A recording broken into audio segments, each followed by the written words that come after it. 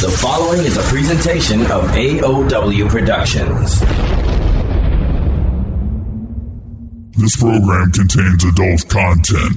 Listener discretion is advised. The views and opinions expressed by the host of this program do not necessarily state or reflect those of this station or its management.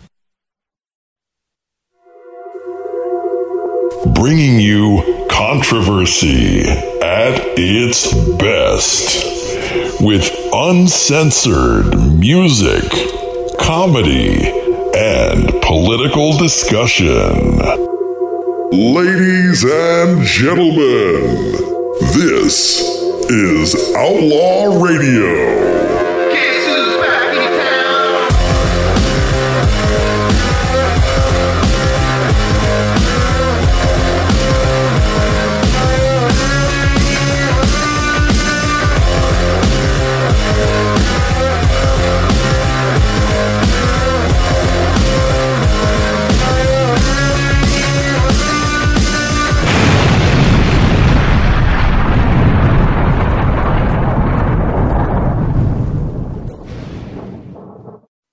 All right, ladies and gentlemen, welcome to Outlaw Radio for the 26th of June, 2021.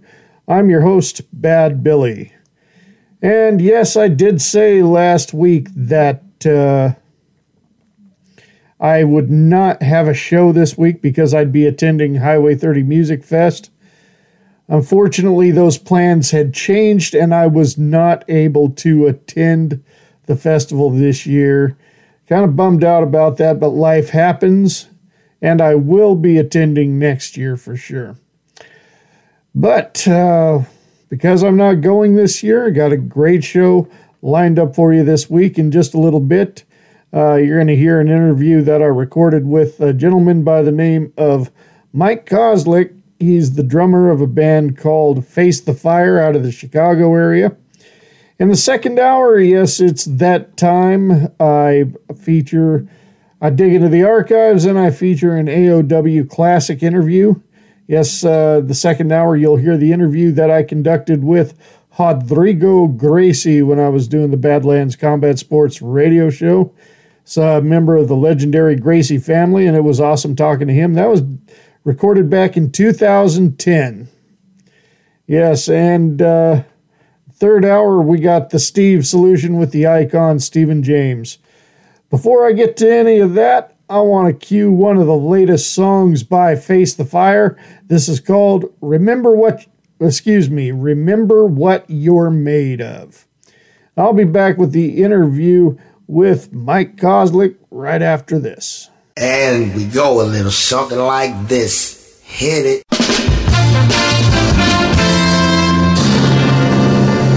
And now, from a rented basement, because Bad Billy's mom threw him out, it's Outlaw Radio.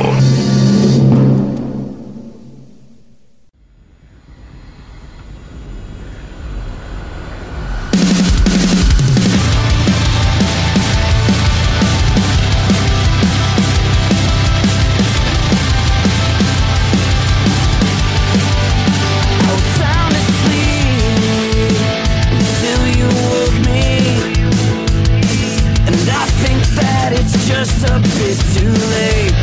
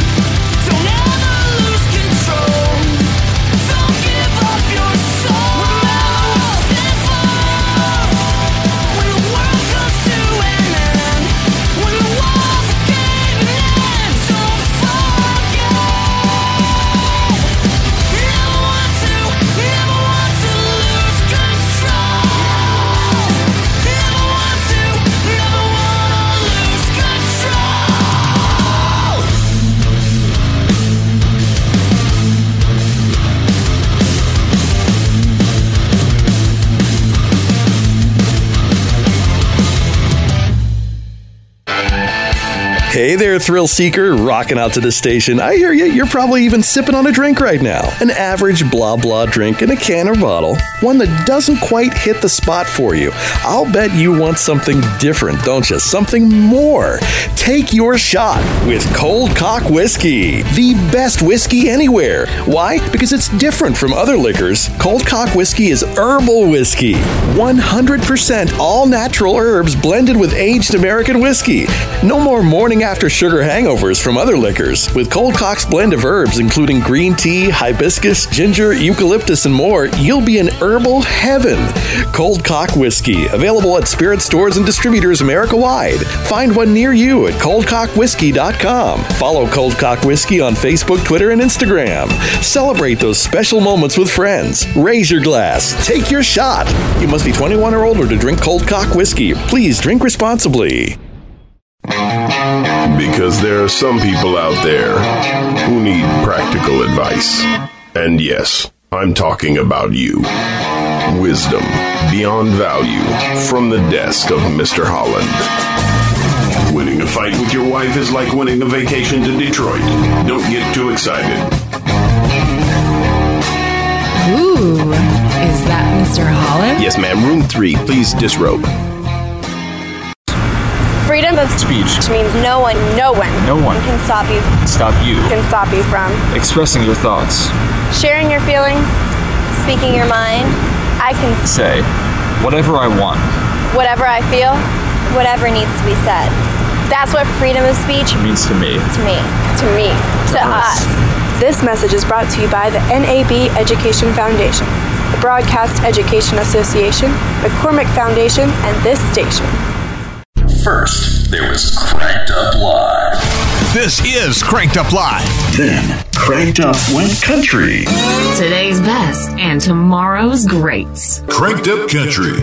Now, Cranked Up Live is back. As a sizzling hot podcast.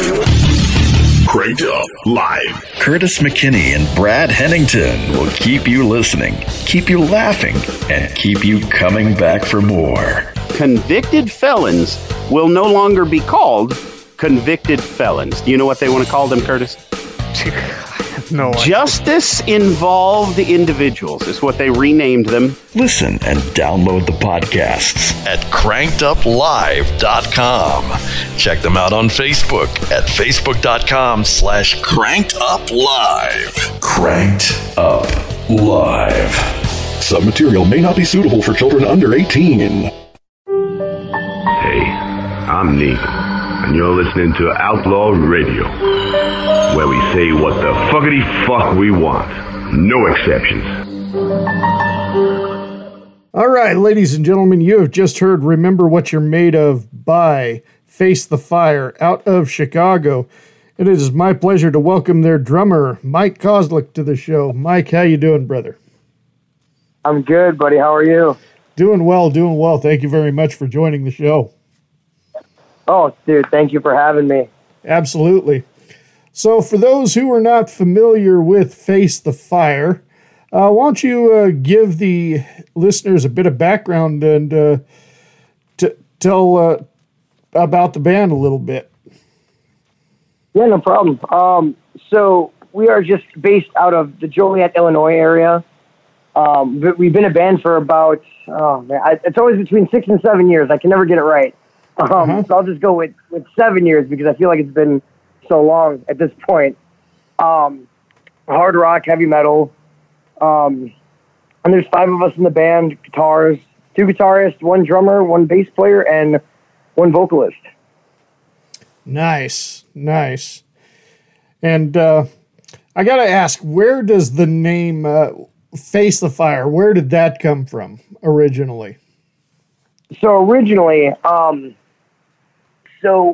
we were making our first EP, and this is one that we never sent it to any platforms on Spotify or Apple Music. It's just something like when we first started out. It was within that first year, and as we're in the studio with our producer at the time, Nick Nativo, over at Nook Recording Studios in New Lenox, Illinois, we were sitting there talking, and my guitarist and my singer were telling a story how they were around a campfire and they would jump over the fire, you know, doing crazy stuff like that. And, you know, someone said, oh, man, you know, this guy Dominic almost went face first in the fire. And I hope I'm telling the story right. But so our producer turns around and says, so, guys, what's the name of the band? And we kind of looked around and we're like, we have no idea. We had no name.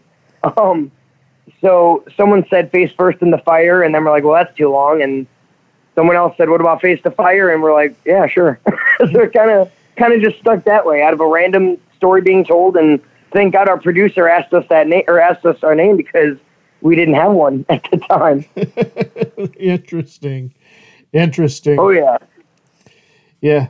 So one thing I want to ask that I've asked a few times before, but I'll start by saying this. You know, when I first started this show, I was living up in Northeast Ohio, and you know, whereas I don't miss the winters up there. I mean, the snow coming off of Lake Erie was just miserable.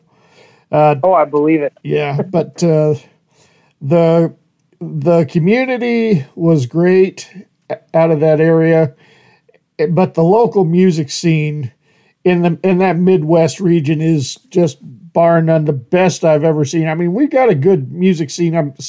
I'm back in Idaho now. We got a good music. Cool. We got a good music scene local music scene out here, you know. And I know there's some. You go to Texas, and there's some pretty good ones that I've interviewed out of there. But I'm talking the stretch from maybe Iowa to western Pennsylvania. It's like a bottomless gold mine is what the way I see it, you know. And whatever genre may be, you know, country, rock, metal, hip hop, whatever. You know, it's like, that whole region is just filled with talent. You know, I mean, a lot that I've interviewed out of Ohio, and then also Illinois too. I mean, I've interviewed some good ones out of Illinois, like Tira Tail, ADD, who I don't think they're around anymore, but they were great when they were around. You know, Black Market Democracy out of Chicago. To you, I'm dropping. I'm name dropping, but I'm pretty sure you've heard those names before. Yeah. So, what is it, in your personal opinion, about that Midwest region? Why the local music scene is so rich? It's a family, to be honest with you. I feel like there's just so many different bands. It's just a sea of bands, you know, in Chicago at least. And then also our singer Brandon actually is from the Quad Cities near Iowa. And, you know, every time we play in like Moline, Illinois, it's insane. And there's some great bands out there as well. But yeah, like I said, it's just a family environment. I mean, everyone's really, they kind of welcome you with open arms, whatever band you're in, you know. And we've never had a show where we've, you know, had, I guess, the word beef or something like that. You know, we've never had problems with any other bands before. It's always been extremely cool because we all care about each other as musicians. And I think that's super important. Wherever region you're in, to be honest with you, no one's better than the next band. You know, it's very, you know, you kind of come together as one to make it all happen. You know, it's kind of funny the way you're mentioning that too, because there was a short period of time where I lived in Memphis, Tennessee, and as you know, that's where Saliva is based out of. And I got I got to meet some people who knew Josie Scott before, when Saliva was just merely a garage band at the time. And, oh wow! and they said, and this is what every one of them that knew him at that time frame said, is that he was awesome during the garage days, but once he got signed to a label, he was a complete dick. Really? Yeah. I've shared the stage with Saliva. It wasn't with Josie though. It was you know, this guy hopefully doesn't listen, and I don't know who the singer is now, but I know I talked to him and everything like that. And when we played with them, and I met their drummer. I mean, everyone I met in that band was super cool. I know what you mean though. It's kind of like when you hit the next level, right? It's kind of when you hit hit that certain, you get people that are really talking about you, and you kind of have to stay level-headed. But I'm sure there's bands out there that, have turned sour. Me personally, I've never met any bands that have been mean towards me or anything like that, which is nice. I've been, I guess, fortunate on that aspect. Well, I think it's very, very important to stay humble. I mean, there's nothing wrong with soaring with the eagles, but you don't need to shit on the pigeons. That's a good. I've never heard that one. That's a good one. Yeah, no, you're right though. I agree. Yes, yes. Because for one, karma's a motherfucking bitch, and what comes around goes around, and you can go from a signed label back to an indie band playing in a garage instantly if you're not careful. Oh, absolutely. And I think that's, it's funny you said the whole humble part. It's like, I feel like speaking on behalf of all my bandmates, that's the big thing with us. Just stay level-headed, stay humble. It's baby steps. What's happening now with us, and it's, getting these really cool interviews with all these, awesome radio stations and online stations and everything. We're so grateful that anyone's even picked up the song. So it's been kind of like a whirlwind on that aspect. That's awesome. Just the more attention we've gotten, and like I said, man, we're just super grateful that everyone that's heard it has been very nice. The criticism has been great. So yeah, like I said, we're just very humble and very grateful that anyone even gives a shit, to be honest with you. Yes, I hear you. So I know you released the one full-length album in 2018. I can't remember what it was called at the time. I heard some pretty good songs on there, like 7 Foot Samurai. You got some catchy titles that make you want to listen to the song too. I'm telling you, and it was funny because we didn't know, and so that album came out so we did that album in 17, and then Taken Enough, the next single, we released that in 18. So the full length was 17, but it was the titles. We kind of went back and forth. I was more so, hey guys, let's be serious, and the other guys, some people were like, yeah, more serious titles, and it kind of came down to, hey, that song is sticking. Like the stories behind it. 7 Foot Samurai, I don't really remember the whole story. I think we were big fans of 12 Foot Ninja at the time. The day we went in the studio and we recorded that song, and we're just like, yeah, what's the song title? And 7 Foot Samurai came out of 12 Foot Ninja, something like that, because we had just watched their music video, I think, when we first got to the studio. I don't remember the whole story behind that, but Hornet Killer's, I guess, a good one, because I don't think I was there for that session, but apparently my singer and Jose from 3 Years Hollow, the one that he produced that record, apparently there was a hornet in the studio and somebody killed it. So, and then the song, working titles. And then when we came to choose the titles, the actual titles, I'm like, you guys can't be serious. And they were serious. We're keeping it. Wow. Okay, sure. Now, of course, I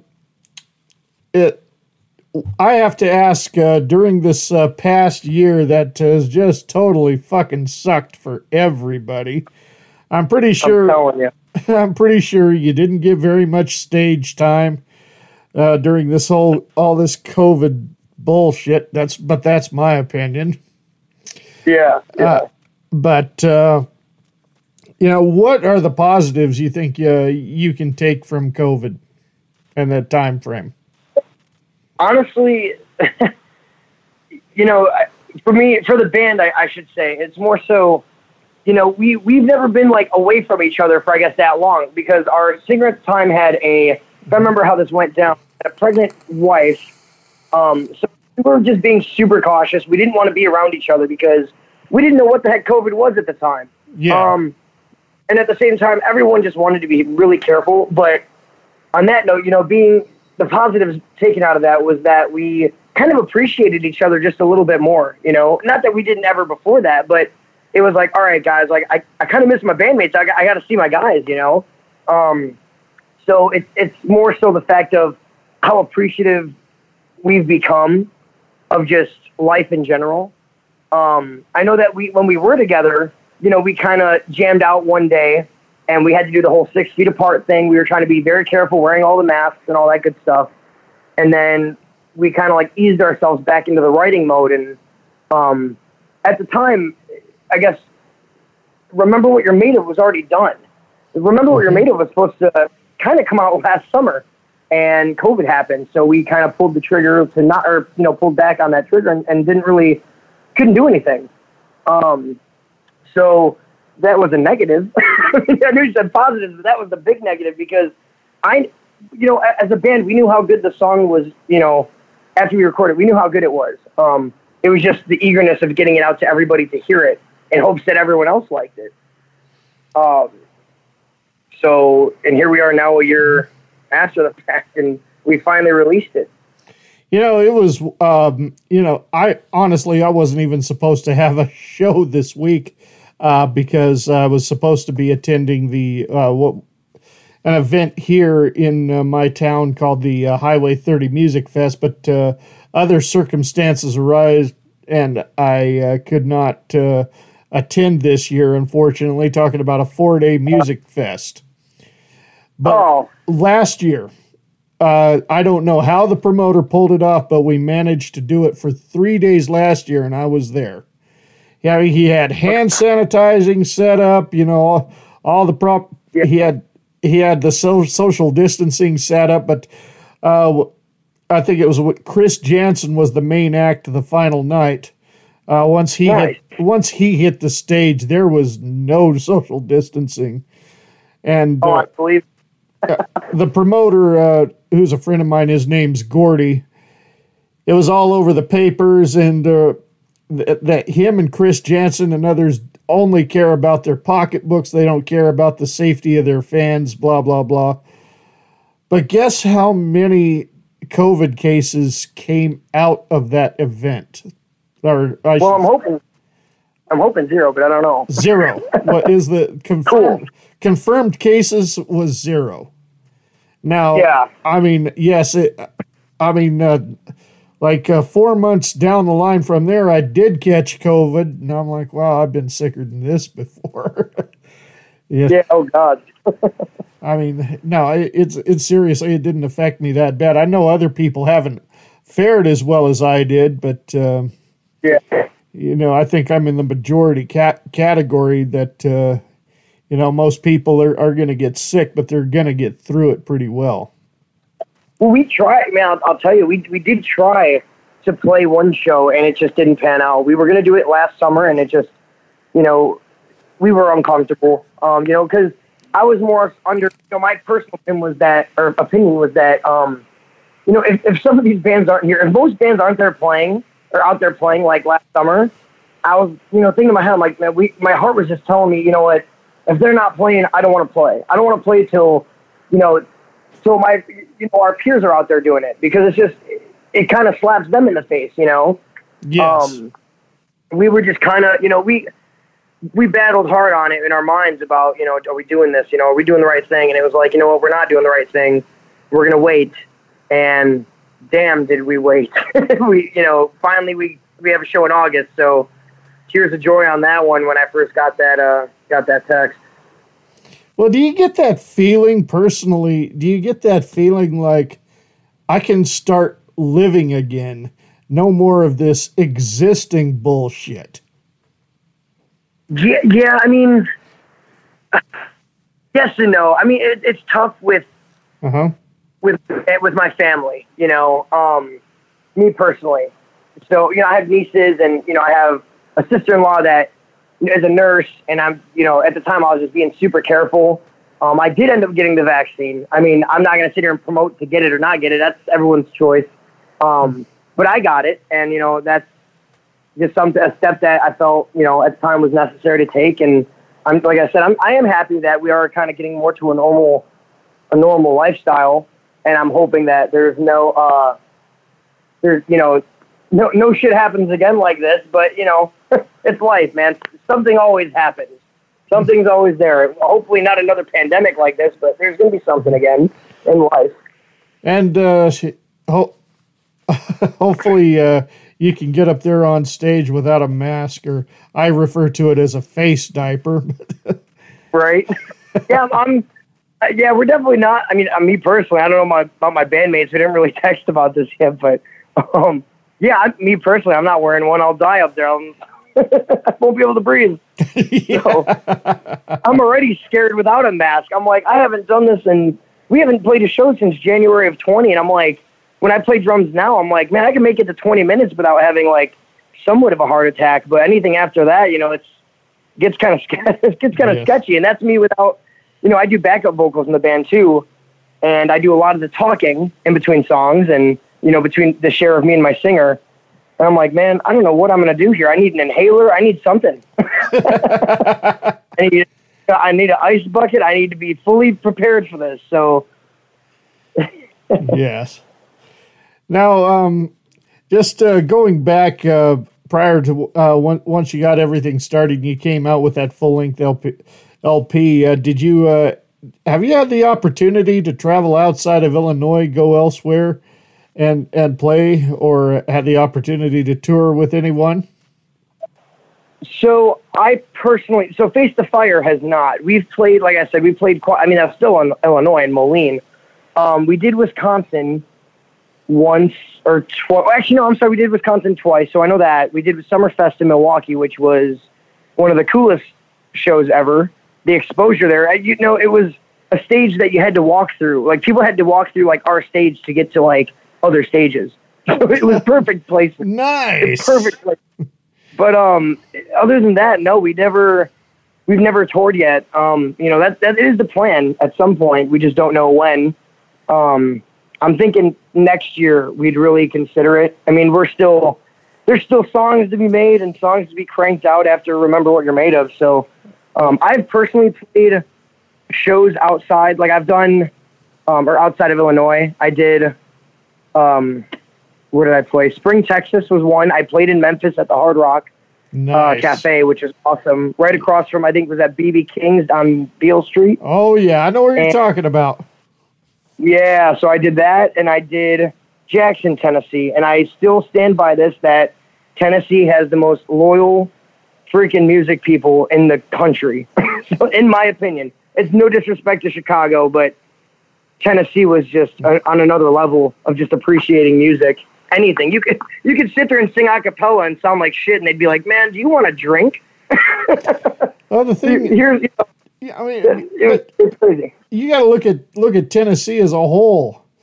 And it's the birthplace of like a few different genres. Obviously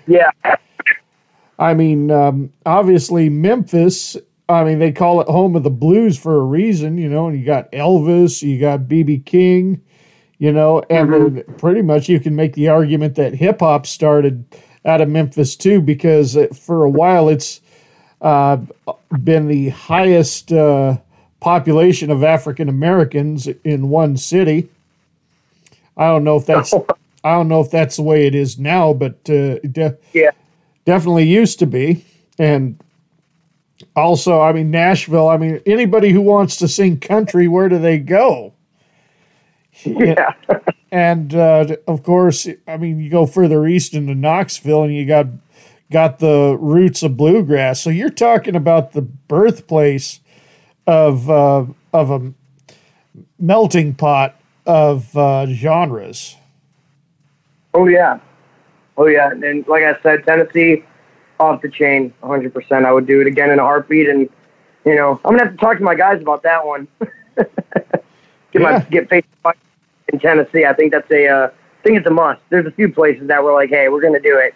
When we're gonna do it, I don't know, but it's gonna happen. So. Yeah. Yeah. Now I want to ask you the stumper here. This is something my former co-host started, and I like to keep it going for him, and a question that makes you think. But let's say Face the Fire has just made it really big, and you're hitting the charts now. You're going to go on a big tour, going to go coast to coast, Canada a bit, Mexico a bit, even travel globally some. You have 3 opening slots of bands or musicians you'd like to have open for you. Who do you pick? And it could be anybody, past or present. And they got to open for us? Yes. Oh, man. Oh. Told you it was Stumper.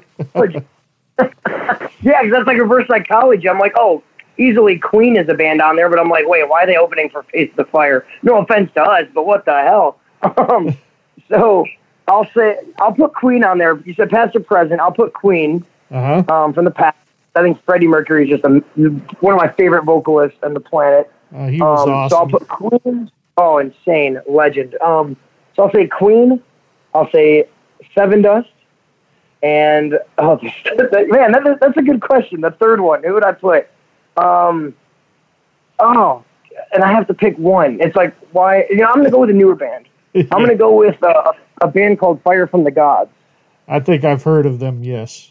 Oh, they're insane. Yeah, they're from Texas, man. They've been around for a few years, and they're just insane, man. It's great guys working their asses off right now, trying to do everything they can to keep afloat and keep the music rolling. So, yeah, yes. Those are my three choices. Queen, Sevendust, Fire from the Gods. You're making me rethink. Wait a minute. And sticking with the subject of touring for you, where is that dream stage for you? Where would you absolutely love to play, anywhere here in the U.S. or globally? Oh, man. These good questions. I love it.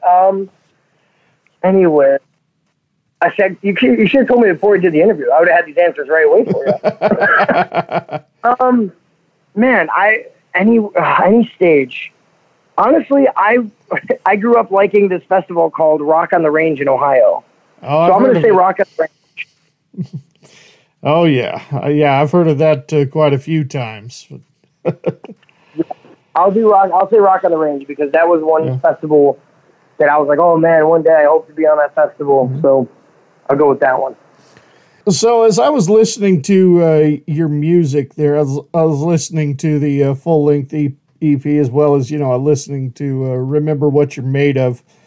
And I kind of get that 2000s vibe, like Linkin Park a little bit and other bands. But who would you say are your main influences? For me personally, I would say Sevendust is number one.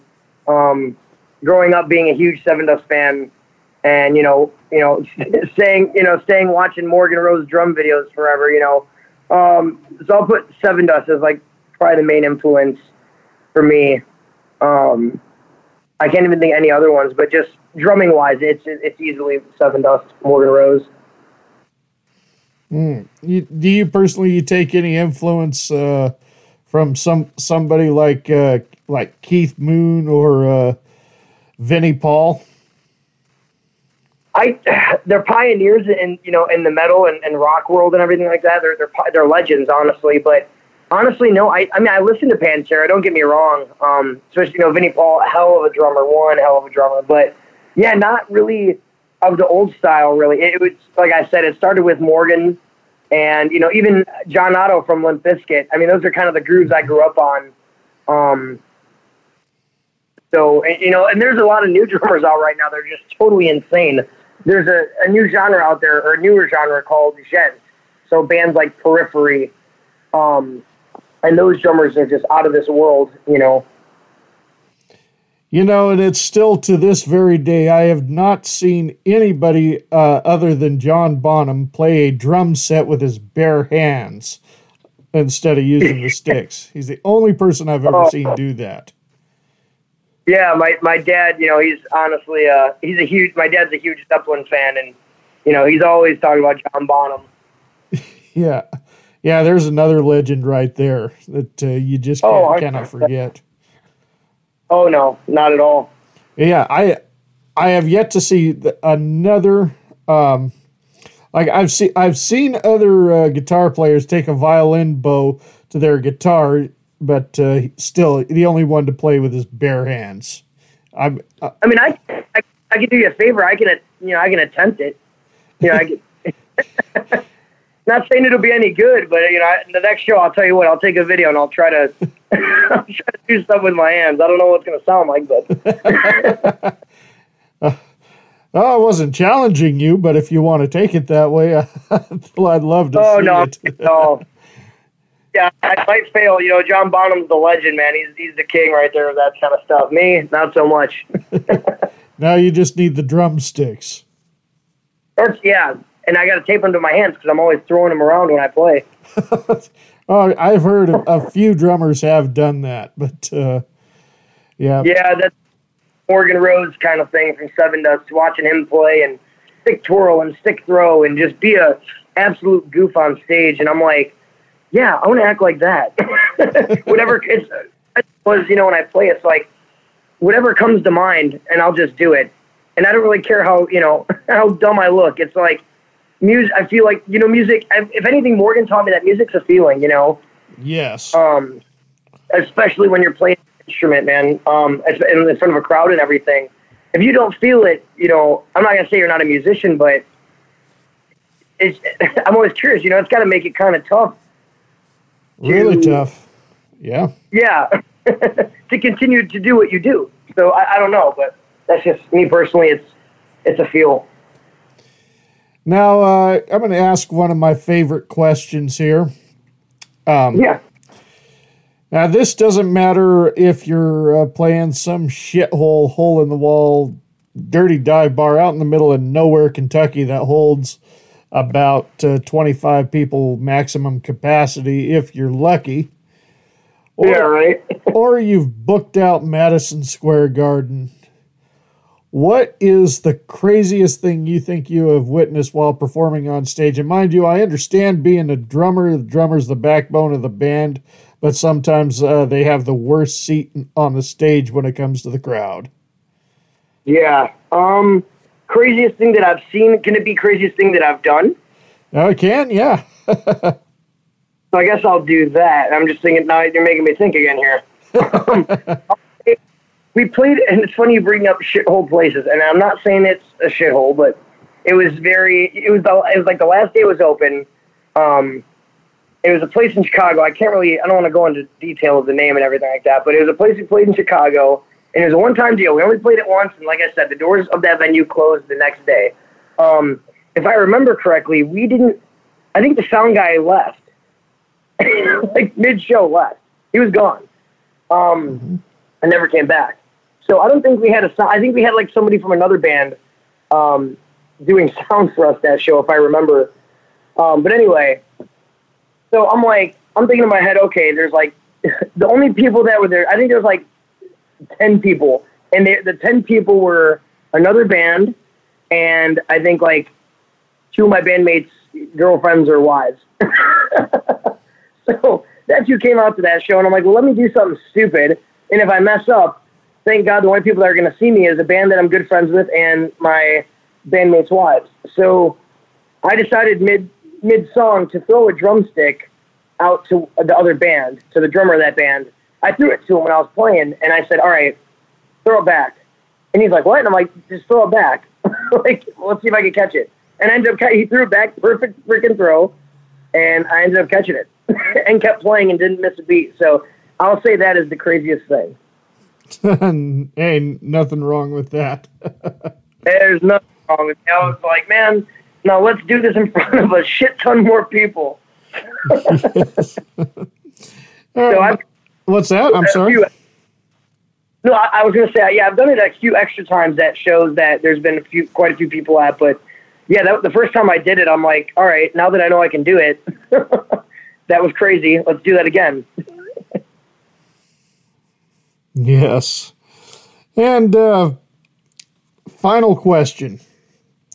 So let's say a group of kids, ages 15 to early 20s,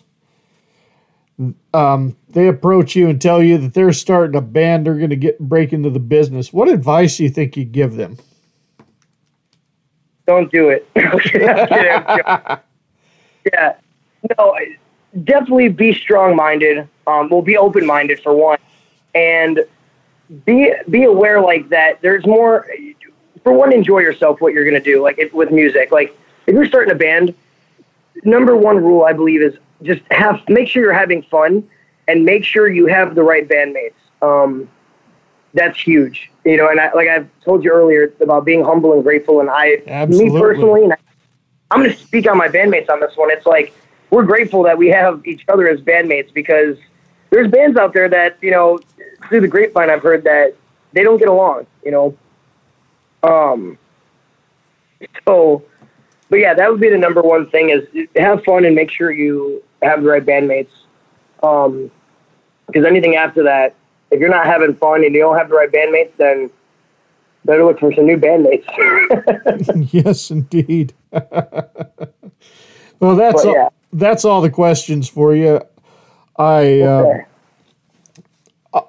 I'm about to head to a music set here in just a little bit. Before I get to that, why don't you let the listeners know where they can find you? Give yourself a plug. You got a website, social media, Reverb Nation, iTunes, Spotify, and all that good shit. Yeah, so we have a Facebook, and it's just, I'm pretty sure you just type in Face the Fire, we should be there. You'll see the new single, Remember Made Of, on the cover as our profile picture. And then also, I know that we have an Instagram. I think that should be, let me double check what the actual name is on there, just so I'm not steering anybody wrong. That's Face the Fire Official for Instagram as well. And then also YouTube, Face the Fire Official. We don't have a Twitter, and we are not trending with the TikToks just yet, but I'm sure we're going to get on that very soon. So that is where you can find us. Facebook, Instagram, and YouTube are the biggest ones, and obviously on Spotify and Apple Music, and I think it's Amazon Music and all that good stuff. All right. Well, I want to thank you very much for your time here on the show. I want to wish you the best of luck in your future endeavors. And I'm pretty sure it's not too far in the distant future you're going to be releasing another single soon. Oh yeah. Maybe not. I don't know how soon, but we're gonna enjoy this one for a bit. Remember What You're Made Of, and you know we're gonna get to it. So. All right. Well, once again, hey, thank you so much, and best of luck to you. Hey, thank you so much, man. It was great. Keep in touch. You bet. You take care. All right. You too. Thank you. All right. There you have the interview with Mike Kozlik of the band Face the Fire out of Chicago. We're going to hit a music set here. Got 3 more songs by Face the Fire, plus I have Aaron McAndrew and India Morel in the mix. Be right back after this. This is the kind of thing that just tickles my balls. You're listening to Outlaw Radio, and if you don't agree with our opinions, then fuck your mother. Hey, did you kiss your girlfriend with that mouth?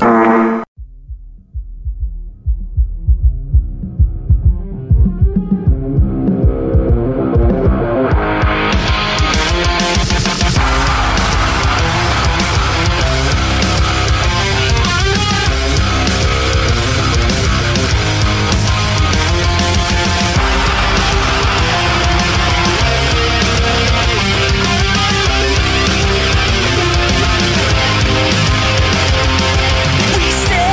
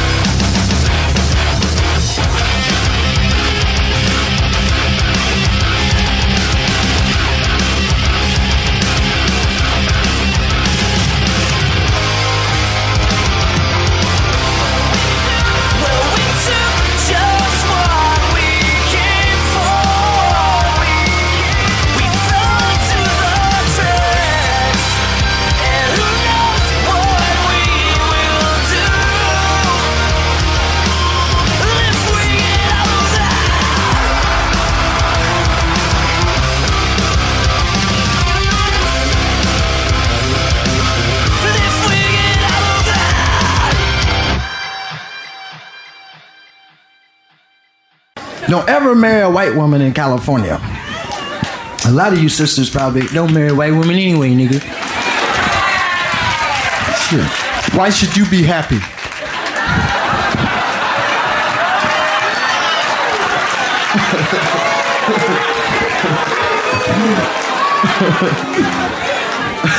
Sisters look at you though like you killed your mama when you're out with a white woman, don't they? You can't laugh that shit off, EDB. She's not with me. My wife went to court, man. She looked like she was 12 years old. I said, who is that bitch? And Your Honor, everything happened. The judge started crying. Nigga, we want everything. Do you have any dreams? We want them too.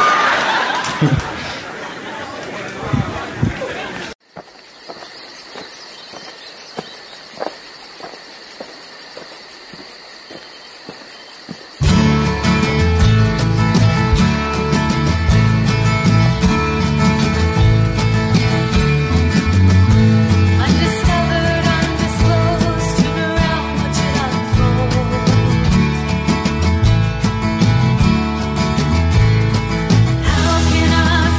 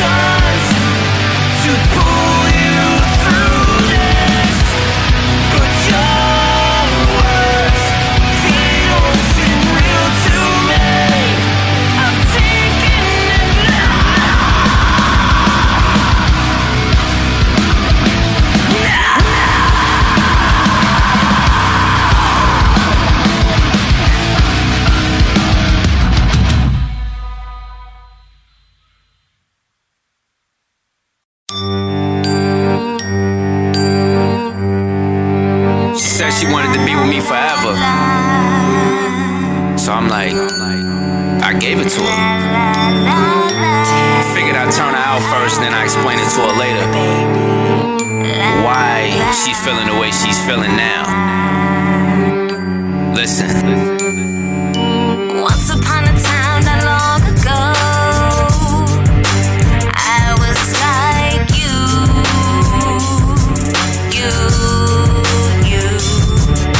and I had no idea what my life would lead to.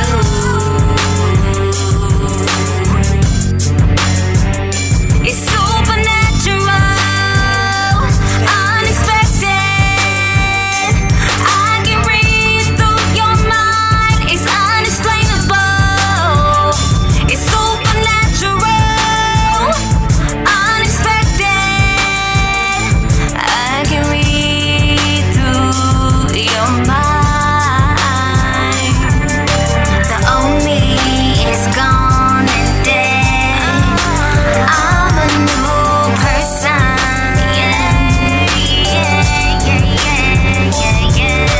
The old me, she's gone, she's dead. I'm not that person.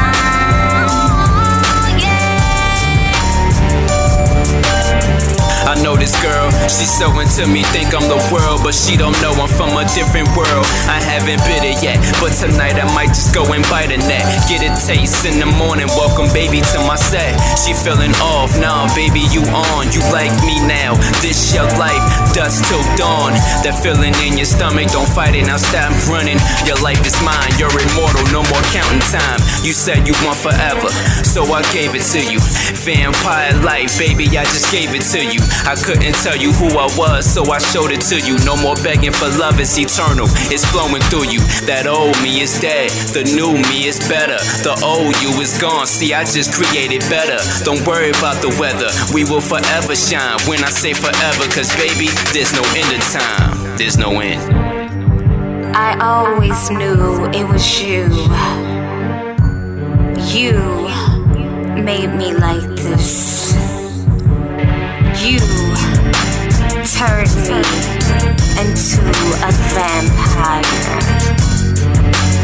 But you know, I'm not mad at you. Yes, I said I want it forever. And yes, I was in love with you. But you took my life. And for that, I would never forget. Now get out before I take yours.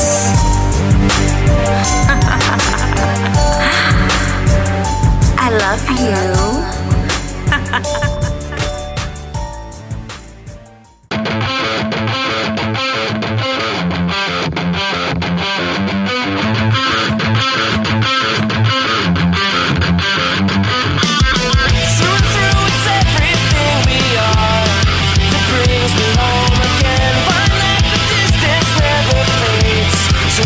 Right to the end. We gave it all. We gave it all. So it never fades away. No, it never fades away. Still believe that everything is in the reach, so don't let go. We build these bridges just to burn.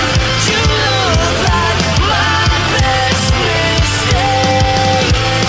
We burned our wings off to get back where we were. We're on disconnect.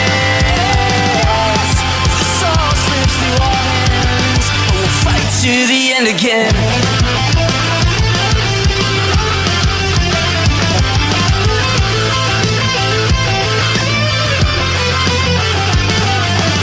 Run to a place where everything we were is everything we are. We know that we can take a piece of this time with us again.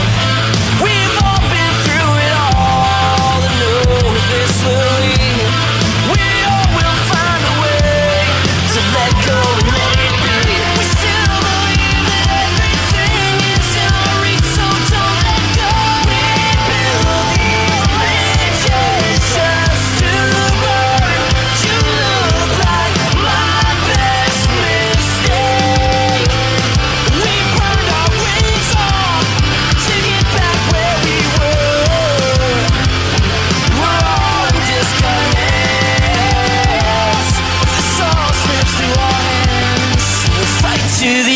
again. Fight till the end again. Fight till the end again. Your face look back. It seems so easy. This is always where I was. This is always the way I am. This all could end tonight, so we're never coming back home. Come back again to where we stand. This all could end tonight, so we're never coming back home. Just stay the course of what we know. This all could end tonight, so we're never coming back home. Just stay the course of what we know. We build these bridges just to burn. You look like my best mistake. We burned our wings off to get back where we were. We're all disconnects. This all slips through our hands. We'll fight to the end again.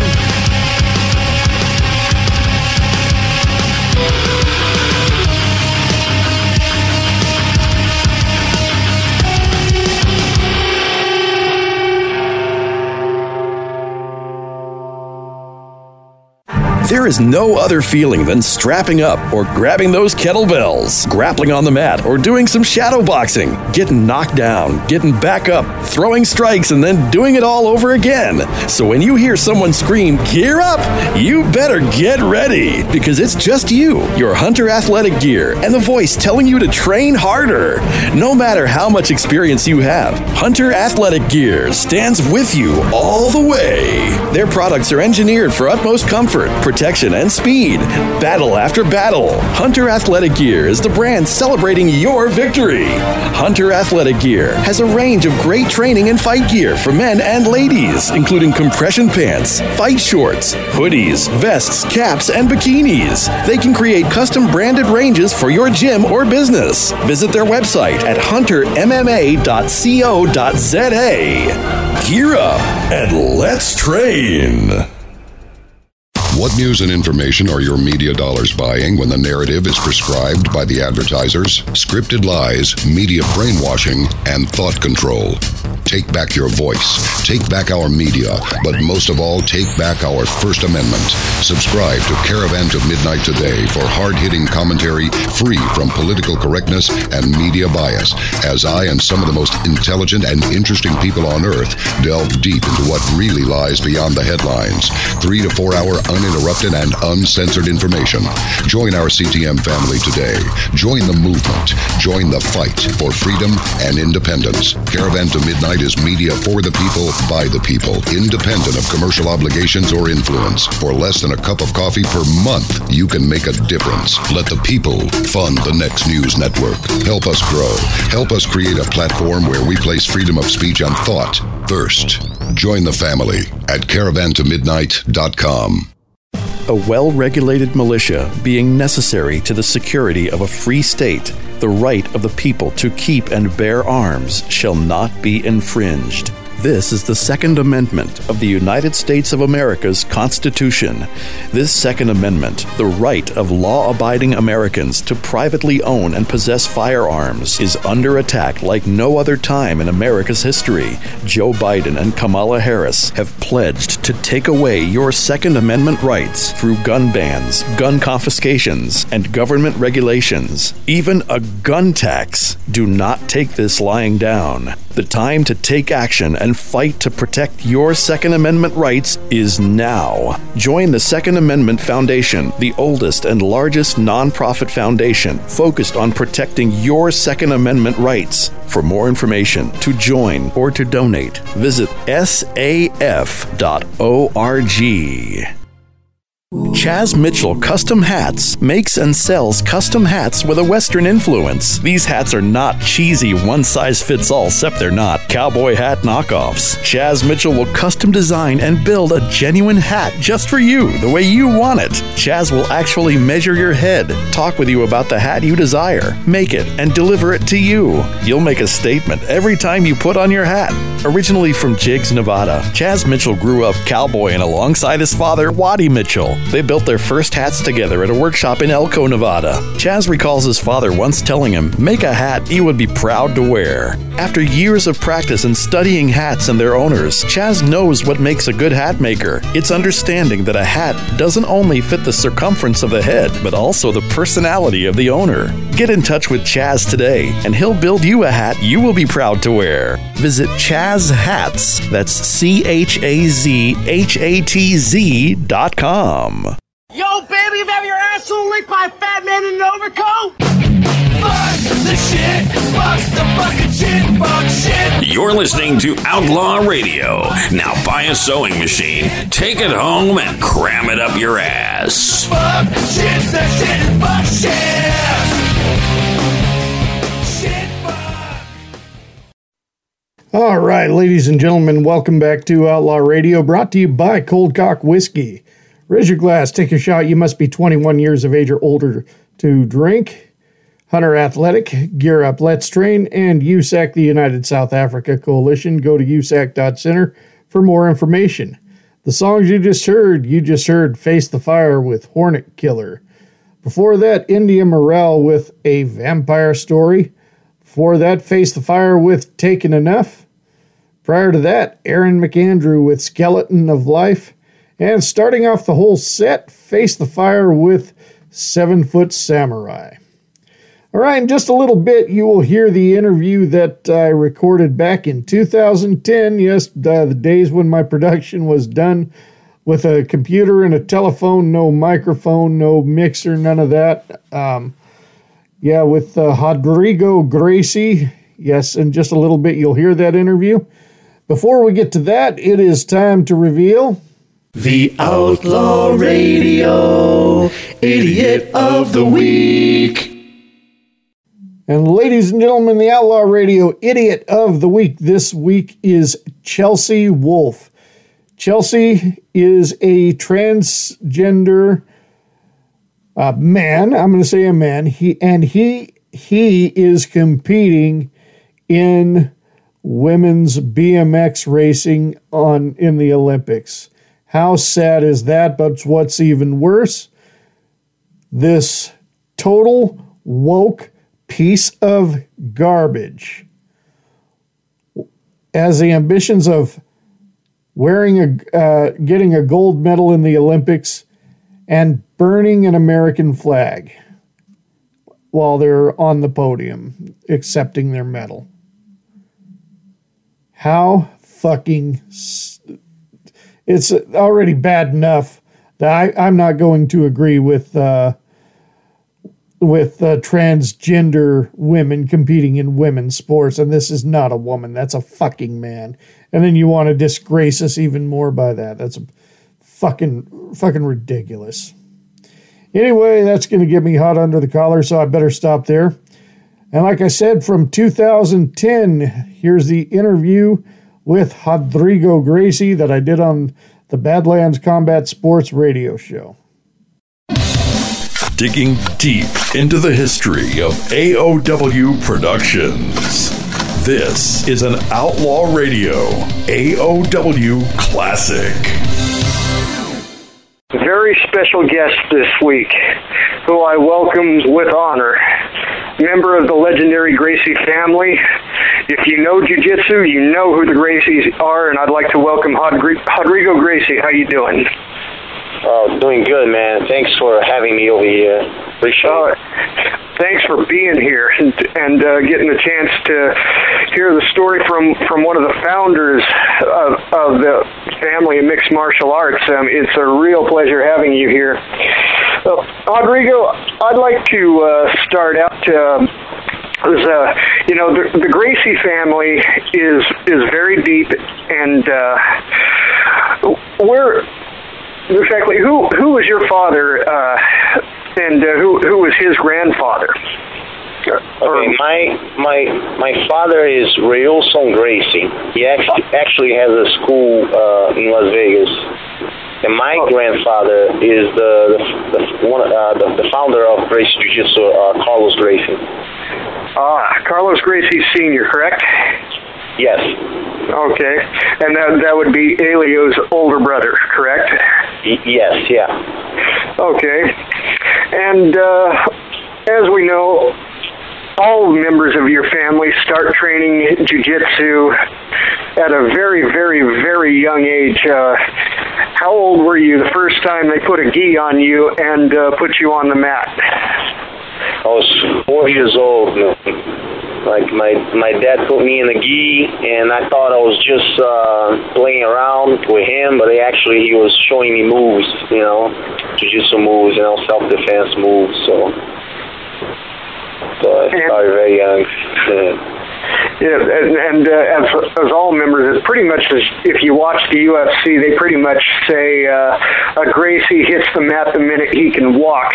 You say you were 4 years old. Well, and this was back in Rio de Janeiro, correct? Yes.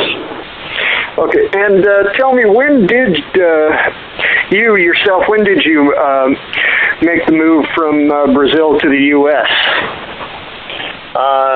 First time I came to the U.S., I was 18 years old. I actually came to help my dad out because he just opened up a school in Corona del Mar in Orange County, California. Wow. And I just have to ask, what was your impression making the move from Brazil to over here to the U.S. when you first came over here?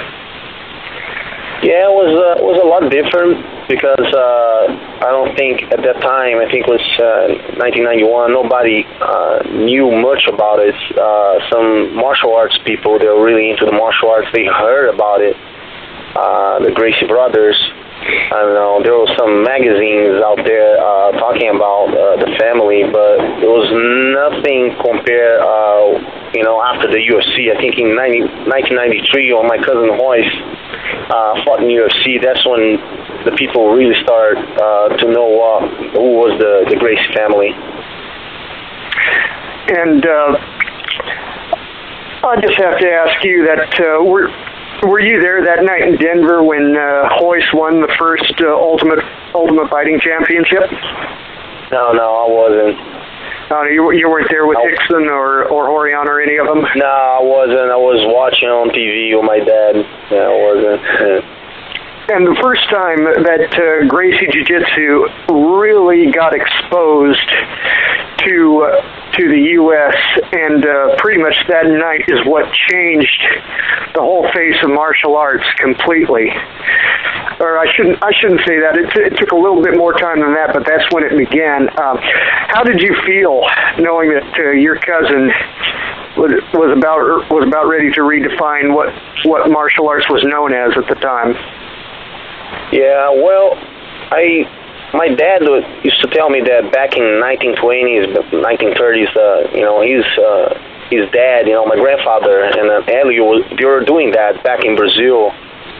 And, my uncle also, Carson Gracie, was doing that in the 50s. So, and then, we were very known in Brazil, but once we got to the U.S. and was on TV, he got world famous. I think what we did was to open the eyes of the people, and open the eyes that they have to have Gracie Jiu-Jitsu in their training, in their martial arts training. Like it's essential, to have ground fighting on your game.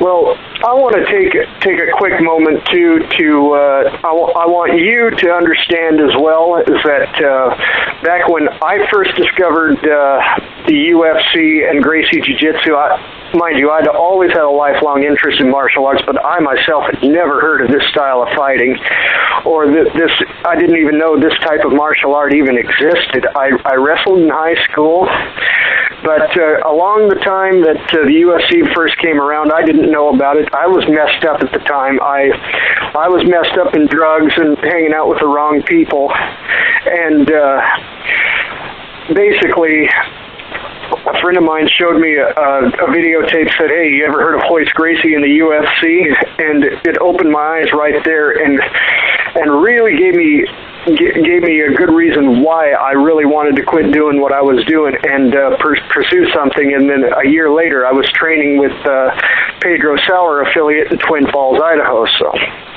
that's a lot of people ask me, how did I get started? Well, there's your answer for those of you that are listening out there.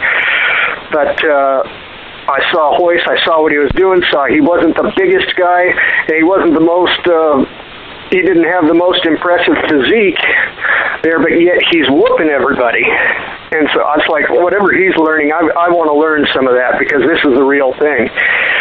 And I just have to ask you, people like me who step up and want to learn this and, leave the bad life that they're leaving, how does that make you feel that, that it was partially your family that gave people like me that kind of inspiration? Yeah, I'm very grateful, for the respect that people give us today for, what we've done. We didn't invent anything, we just opened the eyes of the people, and we are very grateful for, for the respect that people, give us today, So I'm very glad to live in this country. I became a citizen. And I teach law enforcement, special forces, I go all over the world teaching, and people are very respectful. People are, they willing to learn, listen. So I'm very grateful. I'm very happy. Hey, that's excellent. I want to ask you, when did you first started competing in tournament jiu-jitsu or submission grappling? Because I knew you did that, a little bit of that before you actually started fighting in mixed martial arts or Vale Tudo. Or I started competing since I was a kid. My first tournament was 7 years old, and I did like gi competitions, and then when I moved to the U.S., training with my dad. Then I went to New York, training with my cousin Hanzo, which I was competing, no-gi tournaments like Naga. And then I went to the Abu Dhabi, won the Abu Dhabi in '98. And then I think was after the year 2000, I started fighting MMA. And I think it was 2005, I moved to California, started training with my cousin Royce. Excellent. Yeah, I've watched a good deal of your fights too. No, you don't have a lot of fights like a lot of fighters out there do. You face some tough competition too. We'll get into that here in a little bit. I have to say, watching you compete in the Pride Bushido, the Gracies versus Japan, and that was just excellent to watch right there too.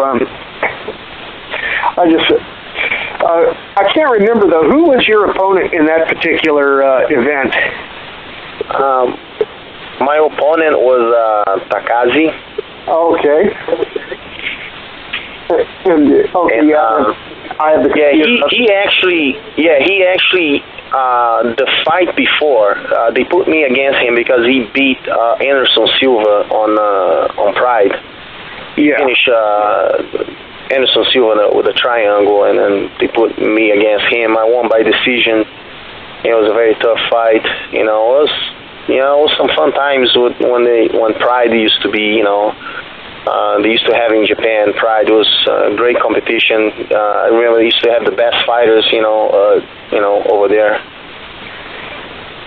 Yeah, and they also had some of the toughest rules too. I mean, it's very similar to the old Vale Tudos they used to have in Brazil, where the stomping to the head and the soccer kicks were legal, and the knees on the ground. Knees to the head, yeah. Now, probably your most notable loss on your record is to, of course, the current lightweight champion B.J. Penn. You fought him in Hawaii, and he gave you a pretty good fight too. But you gave him a pretty good fight as well. I mean, I don't think you have anything to be ashamed of in that loss. That was your first fight in a cage, and I do have to ask you, because you've been fighting in Japan with different rules in a ring the whole time. Was it a little bit different stepping into a cage? Yeah, it was a little bit, not that much. You know, I was training. I was training the ropes. I thought when they scheduled the fight with BJ, I thought it was gonna be in the ring actually, and then I think it was like maybe 5 weeks. They said, oh no, it's gonna be in the cage. So then I just changed. I started, training in the cage. It's not a big difference. The only difference is, I think the ring has the corners, and you gotta different takedowns you have to do, because it's not like, I think the cage is easier to take the guy down. You press him against the cage, then the ropes kind of give in. So I guess if you're fighting, you're training, it's not very hard to adapt. If you're training all the time, you should be able to get used to the environment, get used to the ring or cage. It doesn't matter. Now, would you say that BJ was the toughest opponent you ever faced? Oh yeah, for sure. Yeah. I mean, every fight that I had, it was tough. You know what I mean? Like, you train just as hard for any fight, even though you don't take anybody lightly. You should never. If you're an intelligent fighter, you should never take anyone lightly. You should train just, very hard every fight. But I think BJ was the fight that was a test for me, and I wanted to see where I was at the time. I was undefeated, so I wanted to fight the best. And then at the time, BJ was, the best, at the time. So I wanted to test myself against him. And do you think you'd ever want to have a rematch with him, perhaps? Yeah, if they give me a good offer, yeah, I would love to. I have a lot of respect for him. I think he's a great fighter, but definitely would like a rematch. Yeah. And it doesn't necessarily have to be MMA. Could it be in jiu-jitsu or submission grappling? Would you like to meet him on the mat there? I think MMA will be better. I think that he's been fighting MMA a lot now. Then I would prefer MMA than grappling. Yeah. Now you said, I'll have to ask you again. When did you say you won the Abu Dhabi tournament? Was 1998. And what weight class were you competing at? Was the weight class, I think, was 88 kilos, 88 kilograms. I think was about 195, around that. I'm not sure. I was actually the lightest guy at the weight division, because my cousin was fighting the one below, so I didn't want to fight in the same weight class as his. So I actually moved up. So the guys that I fought, they were heavier. One of the guys that I fought was Carlos Newton, and the other one I fought at the end, a tough Russian, was Karim Barkalev. Was a very tough guy. I fought him for like 30 minutes. It kept going to overtime. It was a very tough match. And so you also you had a match against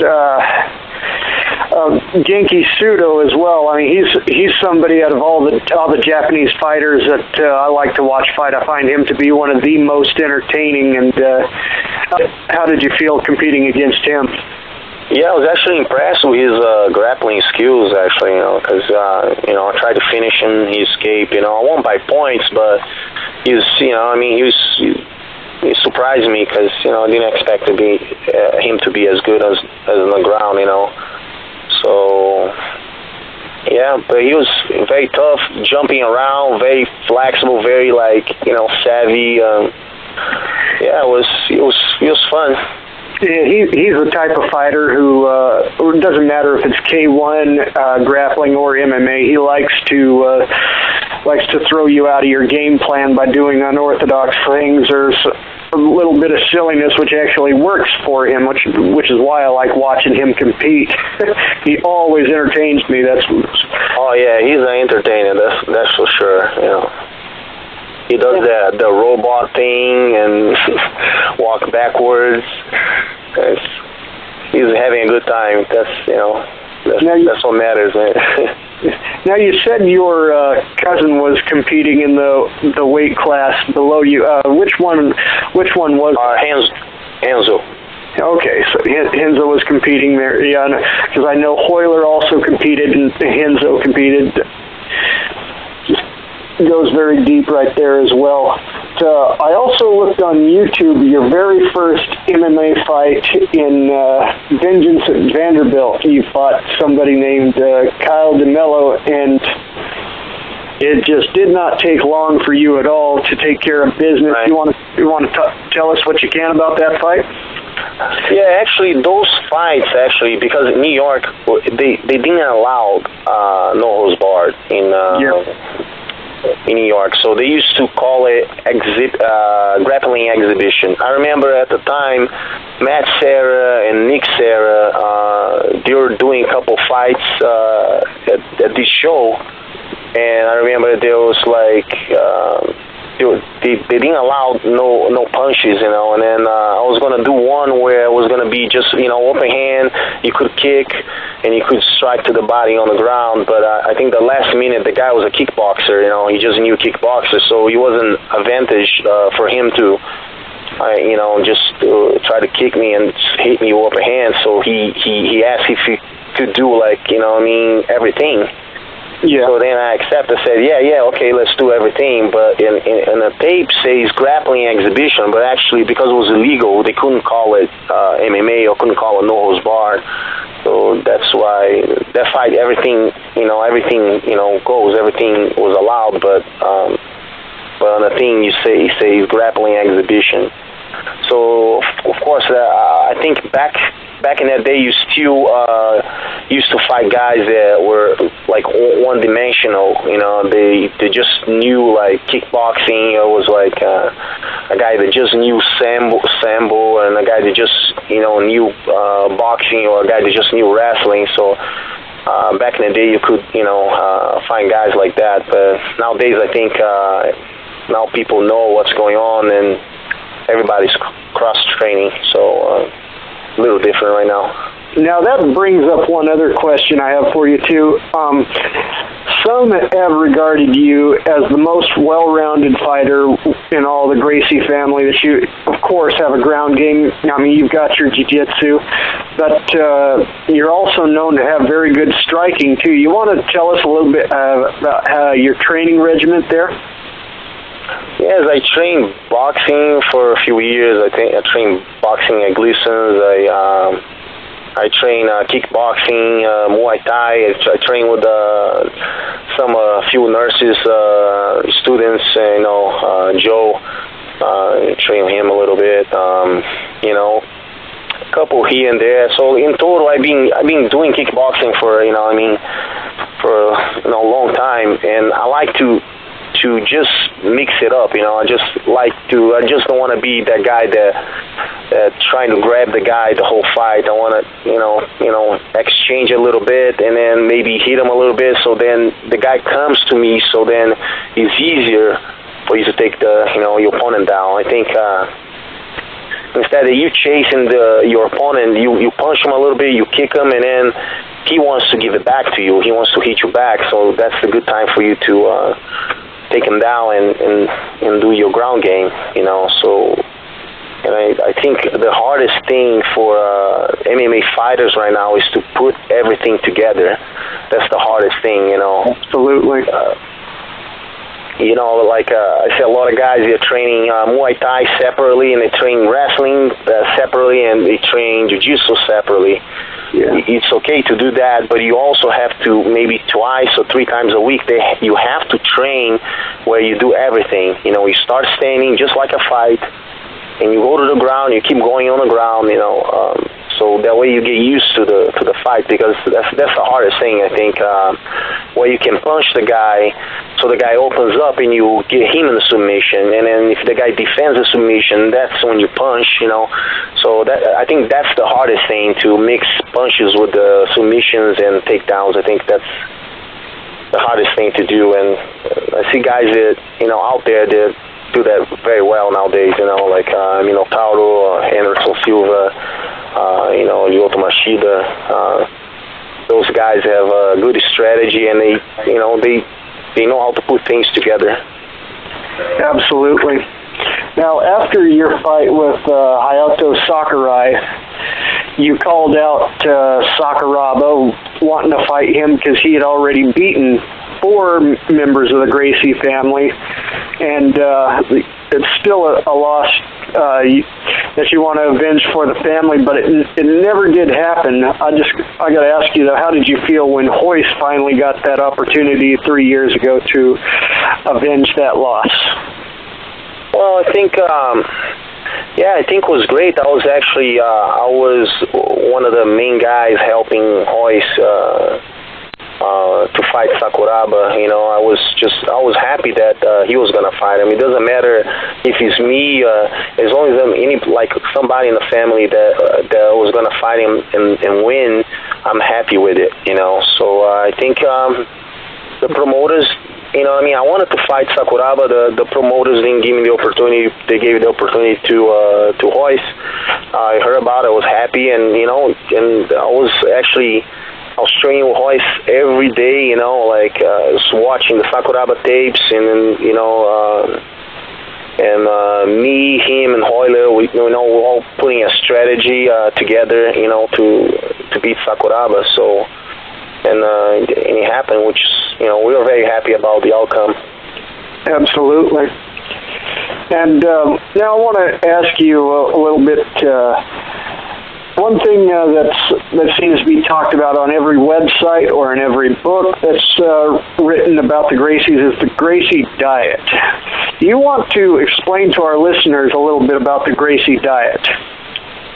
Yeah, the Gracie diet is mainly there's no red meat, just fish, and you don't mix the cereals, like you don't mix rice with beans, you don't mix the acid fruits, because that becomes poison to your body.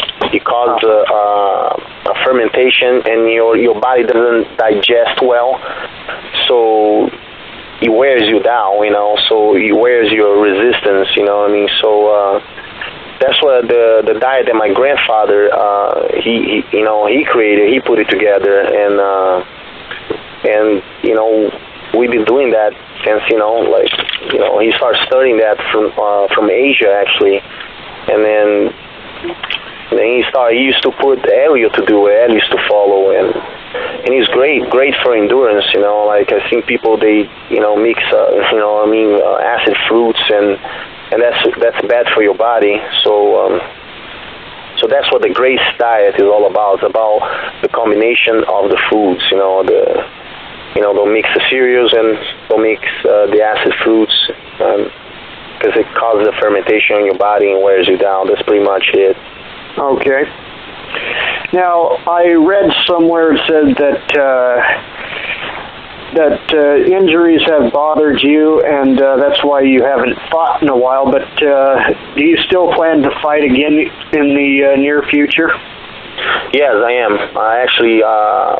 I'm healing up now. I think last year was a bad year for me. I had a lot of injuries. I was planning to fight, and that didn't go through because of that. It was kind of keeping me back. I would train for a day or two, and then I had to just rest for 3 days because of injuries. So just took some time off a little bit and traveling around the world doing some seminars. Now I'm gonna start training again and see what's out there. You know, definitely want to fight again. Absolutely. Now, I've got to ask you a couple of things here. About a couple months ago, Hollis Gracie entered the UFC and unfortunately had a very poor performance. Do you have anything you want to say about that loss? Or? Well, I think I gotta agree. He didn't do good. You know, he gassed out, but it's unfortunate people don't see his potential. You know what I mean? He's a great fighter. You know, I trained with him a couple of times. You know what I mean? I was leaving New York.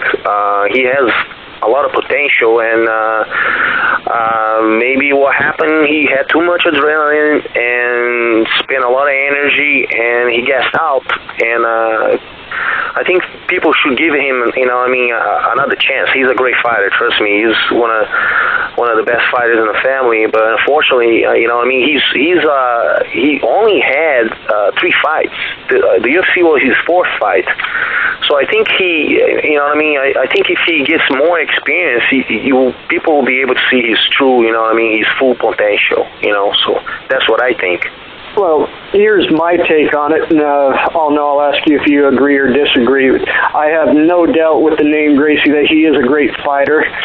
It's just that was his first big show. He was I think he got overwhelmed, and like you said, the adrenaline may have been too much for him. Would you agree? Yeah, sometimes with the adrenaline, people don't know that unless you're a fighter. You know what I mean? People that fought, even amateur or professional, doesn't matter. They know what it is. They know, like, man, if you have too much adrenaline, or if you put too much pressure on yourself, you spend more energy than you should, and of course you're gonna gas out. And I think that's probably probably happened, but unfortunately people didn't see his full potential. You know what I mean? And I think if you give a chance, to my cousin, I think he will. You know. Now, I have to say, coming up in Abu Dhabi, I'm really excited about this because somebody told me a long time ago, you say you like watching Royce fight, you haven't seen nothing yet. Here's Renzo. They put in the WCC, and I watched Renzo fight, and I thought he was a more exciting fighter than Royce. I loved watching him fight, and here he is coming to the UFC, and I'm excited to see him coming in, taking on Matt Hughes. Are you helping him at all train for this fight? Excuse me. No problem. Well, no, I'm actually in California. My cousin Royce, and haven't seen Renzo in a while. But I'm sure he's training very hard. He always used to be. He's a great trainer. He's a great teacher. You know, he's a great fighter. He's got plenty of good fighters to train in New York. So I haven't get the chance to see him in a couple of years because I've been traveling so much. But I'm sure he has. Renzo is one of the guys in the family that has a very strong mind. You know, him and Royce, I think, is the 2 guys in the family. Now they have a very strong mind for fighting, and I admire because he's like 42. I think he's 42 or 43, and then. He's still going out there. He's, fighting. So it's like. Well, I was there. He's doing great.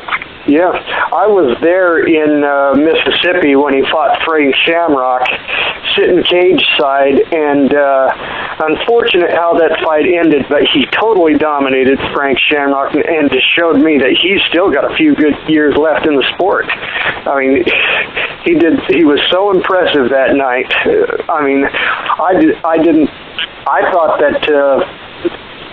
I didn't think Frank Shamrock would have such a hard time with him, to be honest with you. I underestimated Renzo a little bit, and I'm glad I did because Renzo's been one of my favorite fighters in the Gracie family for a long, long time. Yeah, I think Renzo pretty much dominated Frank Shamrock. I respect Frank Shamrock as a fighter, but I just don't think he's trash talking. The fighters. He's trash talking my family. Which. Well, I respect him as a fighter, but he trash talking, the other fighters, which I don't like. I'm going to say this right here, and I don't care if Frank Shamrock's listening. I was in the elevator with him at the hotel for that night at Elite XC, and he wouldn't speak to anybody, and there was just a bad vibe right there from the get-go. There was something I didn't like about him, and I didn't want to be anywhere near him. I mean, seriously. I never met. Yeah, I never met Ken. I met Frank. I never met Ken, so I don't know about Ken. But I met Frank, and when I met him, he seemed like a nice guy and everything. But yeah. And that's when I saw him talking trash about me and my family, and I was like, oh man, thought the guy was a nice guy. Yeah. Well, one more question before we have to wrap this up here pretty soon. You say you'd like to fight again, and you're going to fight again. Do you possibly know with what organization? Could it be a major organization like UFC or Strikeforce or Dream? Yeah, for sure, something like that. Yeah. Okay. Some big organization. Well, I want to give you a chance to tell our listeners where you can be found on the internet, and I want to also give you a chance to give a shout out to your sponsors. Yeah, I'm sponsored by Atama. If you guys, this is one of the best skis out there. Is www.atama.com. Then I have two websites. I have one website that teaches. You can log in. You can download moves to your iPod. You can watch, in your iPod, iPhone. Called virtualgracie.com, and you have my personal website, which is www.rodrigogracie.com. Rodrigo, it was a real pleasure having you here on the show. Thank you very much for your time. Yeah, thank you. Thanks for having me, and just for all the people out there, keep training. You know what I mean? You need to train hard, train smart. Make sure you don't get injured. Eat well. Absolutely. And, have some fun. And best of luck to you in the near future. All right. Thank you. And there you have the interview that I conducted 11 years ago with Rodrigo Gracie. All right, time to go to our next music set. Coming up, we have a new one from my cousin Cliff Miller. We also have Edge of Paradise, A Filthy Sound, Erica Dawn, and Modern Echo in the mix. Be right back after this. How dare you, and who in the hell fuck do you think you are? You're listening to Outlaw Radio, where we're proper gentlemen, because we always ask, "Do you mind if I fart?" You really know how to waste a Cialis, don't you? You're abusing my fans.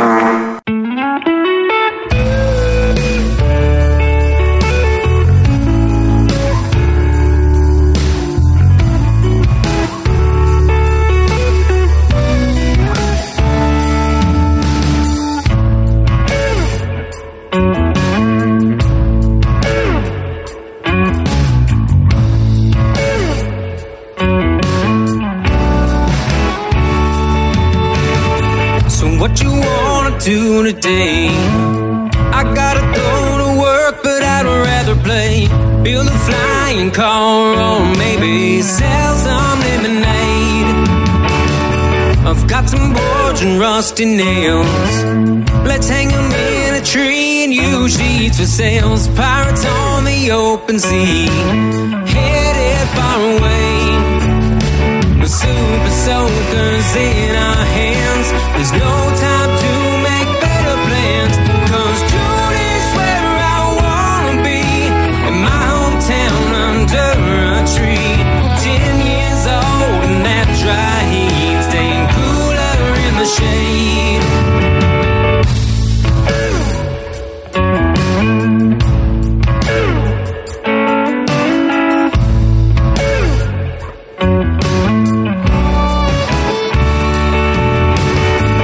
Grab your bike, let's take a ride. Down to the dock, we'll build a ramp and fly into the water, make a splash. That always made me laugh. I got a tell you that sounds nice. It's hard to find the time to enjoy this life with all the trouble 9 to 5 can't seem to bring you away. As I get older, I realize just how much I miss those old times, because June is where I wanna be, in my hometown down by the beach. 10 years old and that dry heat, staying cooler in the way. Sleeping on a trampoline, looking up and wondering if UFOs and satellites are staring back at me. June's where I wanna be, in my best memories. Just a kid with no place else to be. June's where I wanna be. I'm now each place to see. As I get older, I realize there's no use looking back in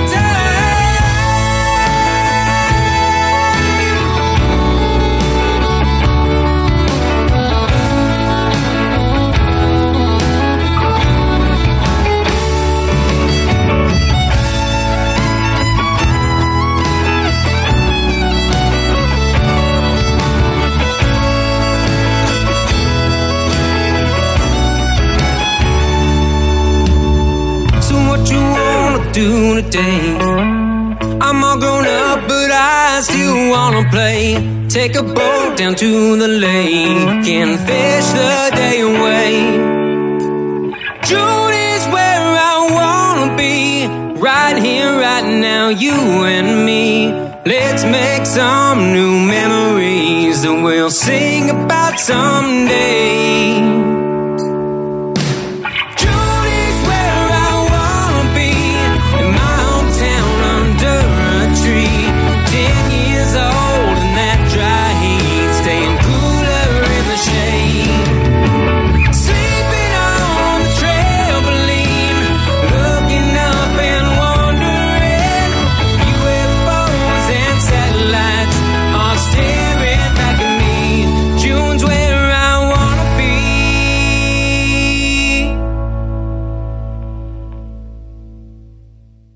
No man comes home sick from work. A man get up work, he got to go somewhere. He got to drink something. He got to smoke something. He got to watch the game. He got to hang with his boys. He got to take a drive. He got to do something that will mentally prepare him for all the talking he gonna hear when he get home. Ladies, it ain't that you talk too much. You just talk too much soon as we get in the fucking door. Let a man get situated. We don't need to hear everything right away. As soon as you take one step in, you're gonna believe that. You're gonna believe, hey, let me get my other foot in the fucking door. Let me get something to eat. Let me get something to drink. Let me take a shit. Go in the fucking kitchen and give me my big piece of chicken. I'm out of here. Thank you, New York.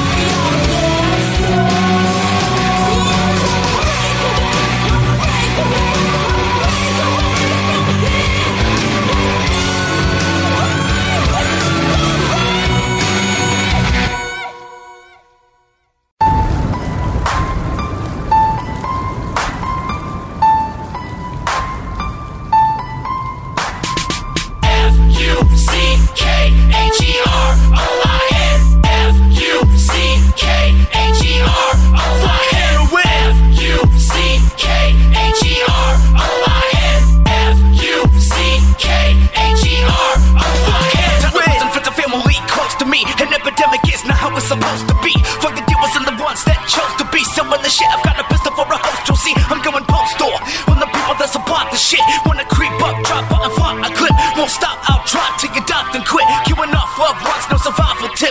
I've cried over the loss of a brother, never wanna lose another. Can't imagine being but his father or his mother. Drowning in the tears like rain with the pain I cannot smother. The only way to make it clear is to say it again. F-U-C-K-H-E-R-O-I-N. Because of viewers and suppliers and the phones of friends, I lost a brother to a something to us like that. F-U-C-K-H-E-R-O-I-N. F-U-C-K-H-E-R-O-I-N.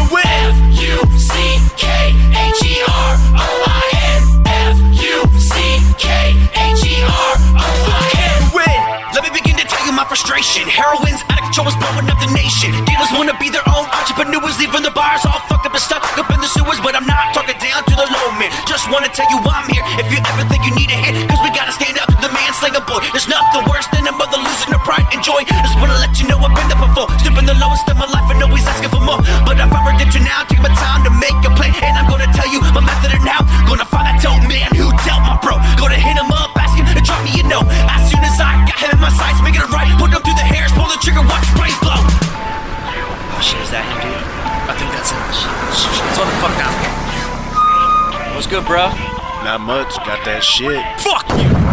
F-U-C-K-H-E-R-O-I-N. F-U-C-K-H-E-R-O-I-N. F-U-C-K-H-E-R-O-I-N. F-U-C-K-H-E-R-O-I-N.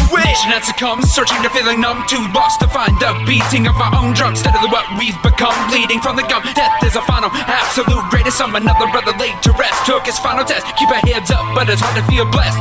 Pain in my chest, bro, I never would have guessed. Could have been anything, you would have been the best. Now my mind is obsessed, and I hope they got a vest. Every day like that I cross, I'm always gonna rest. Look in my eyes. Mother sheds a tear as another soul flies. This is your device. Selling death to those ignoring their cries. Time to realize. Tell it to another cause I'm seeing through your lies. Loved ones goodbye. F-U-C-K-H-E-R-O-I-N. F-U-C-K-H-E-R-O-I-N. F-U-C-K-H-E-R-O-I-N. F-U-C-K-H-E-R-O-I-N. Win!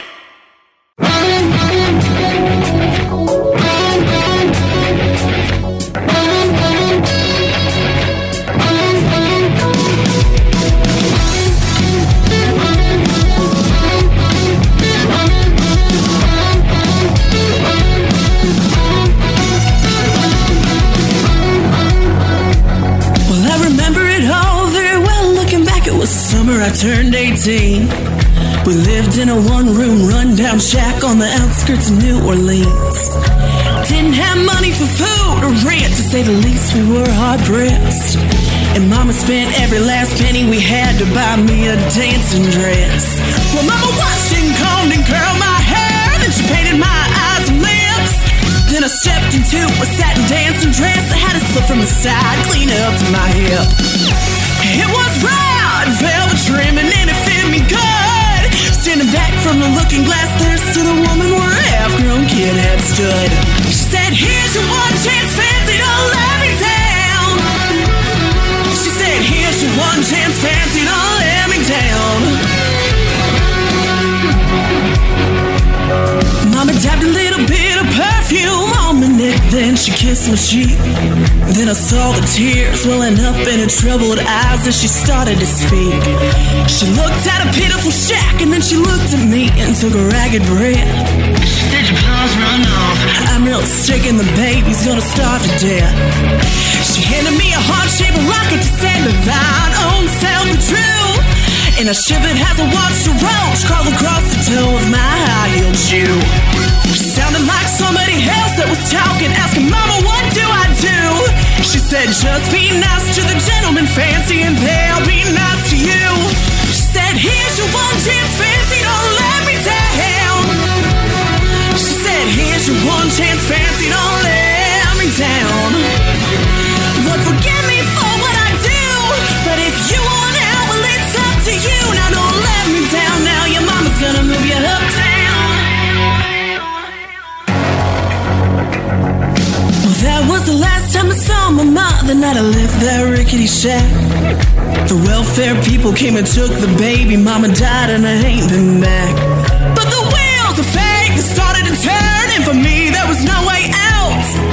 Wasn't very long till I knew exactly what my mama been talking about. Knew what I had to do, and I made myself this solemn vow. I was gonna be a lady someday, though I didn't know when or how. Though I couldn't see spending the rest of my life with my head hung down in shame. You know I might have been born just plain white trash, but fancy was my name. Here's your one chance, fancy, don't let me down. Here's your one chance, fancy, don't let me down. Wasn't very long, a benevolent man took me in off the streets. And 1 week later I was pouring his tea in a 5-room hotel suite. I charmed a king, a congressman, and an occasional aristocrat. Now I've got me a Georgia mansion and an elegant New York townhouse flat. Ain't come back.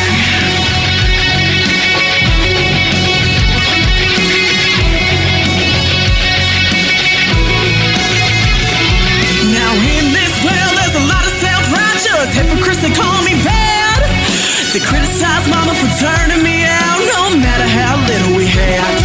And though I ain't had to worry about nothing for now 15 years, I can still hear the desperation in my poor mama's voice ringing in my ears. Here's your one chance, fancy, don't let me down.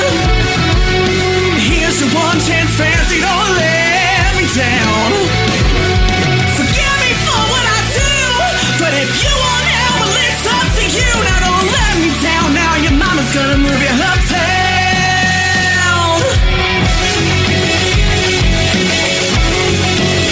Well, I guess she did. Didn't she, mama?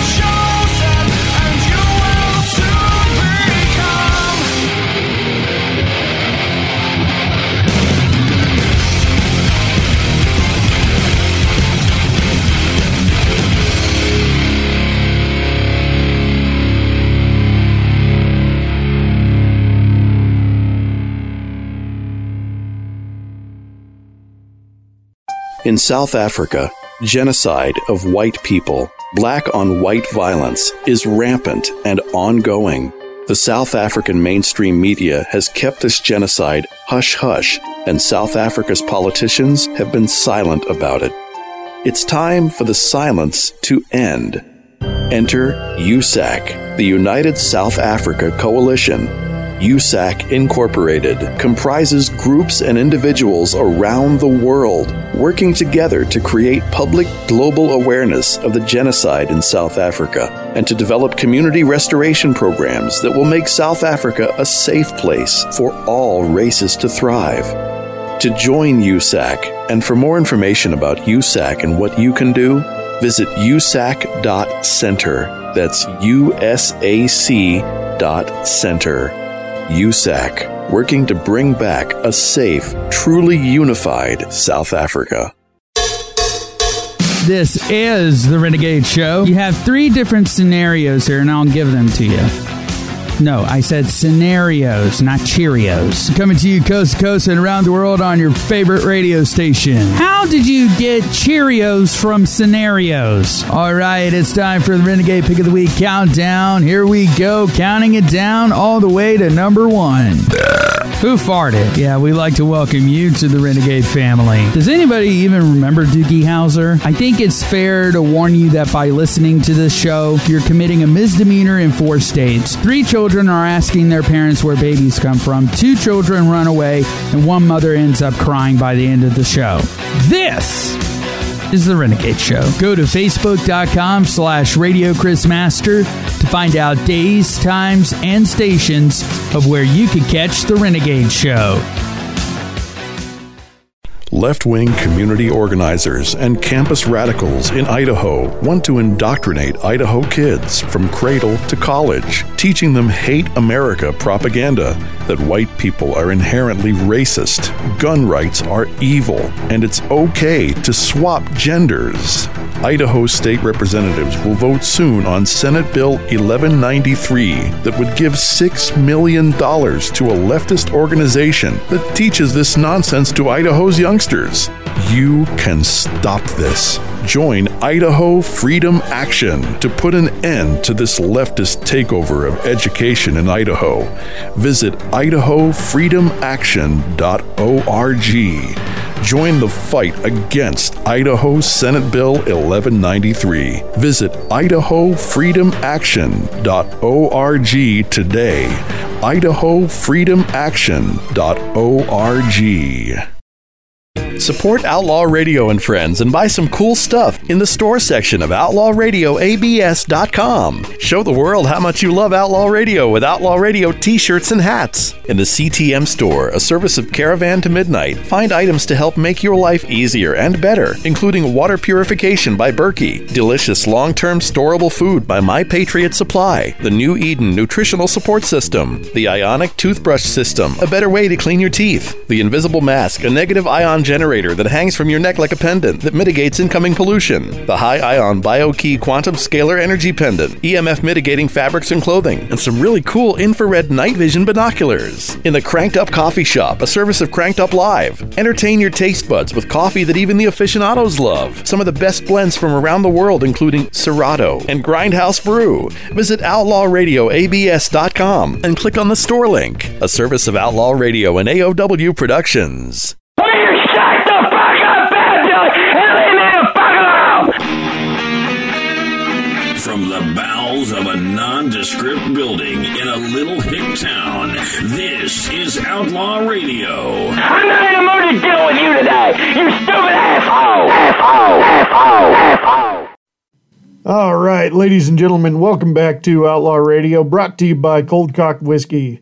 Raise your glass, take your shot. You must be 21 years of age or older to drink. Hunter Athletic, Gear Up, Let's Train, and USAC, the United South Africa Coalition. Go to usac.center for more information. Actually, you can find them on Facebook if the website is not working. Anyway, the songs you just heard Modern Echo with The Chosen. Before that, Erica Dawn with her cover of Reba McEntire's Fancy.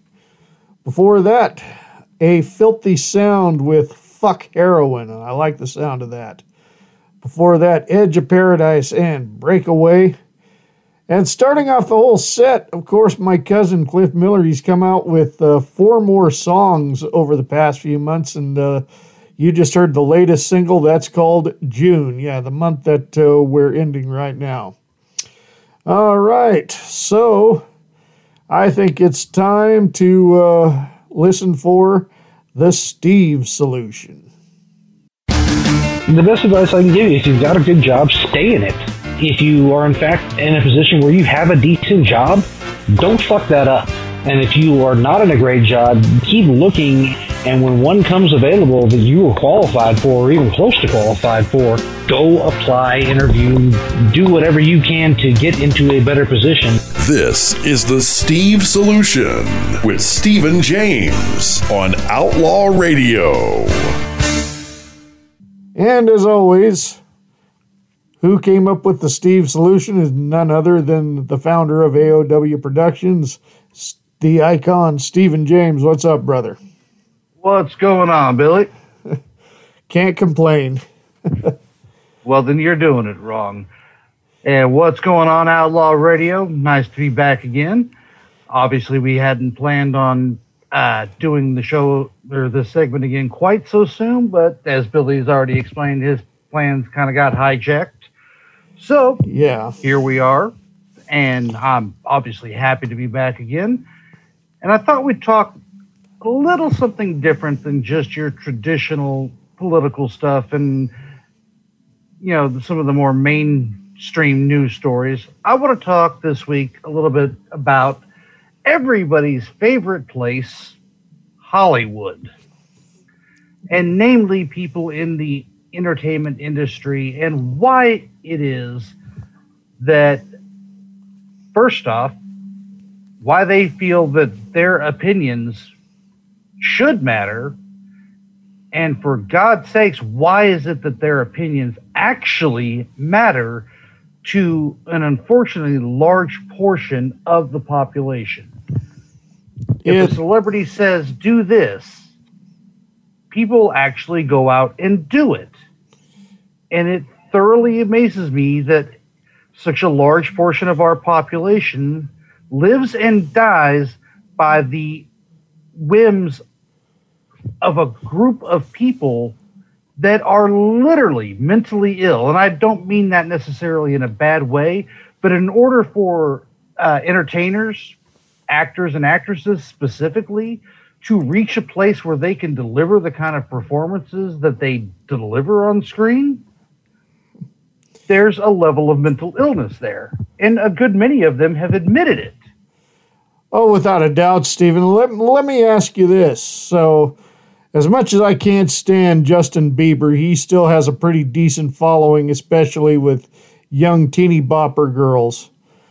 But how much do you want to bet that if he said that he's going to eat dog shit because it's the cool thing to do, and of course he's going to cheat and he's going to eat a piece of chocolate, but he wants all his fans to eat dog shit? How many do you think are going to be dumb enough to fucking do it? I would say probably most of them, because you've got to be a pretty significant moron to be a Justin Bieber fan to begin with. I mean, let's take a look at this guy just for a quick second. Number one, he rose to fame based on one particular song, shot him to the top, and I still don't know why, because out of all the great lyrics in music out there, you play a lot of them here on Outlaw Radio. There's a lot of great bands out there, you know, the Beatles, the Stones, Zeppelin, the Eagles, a gentleman that I'm going to be seeing next month in Nashville, Tennessee, Garth Brooks, performers that are out there putting out these wonderfully written, heartfelt, beautiful songs. This little lesbian,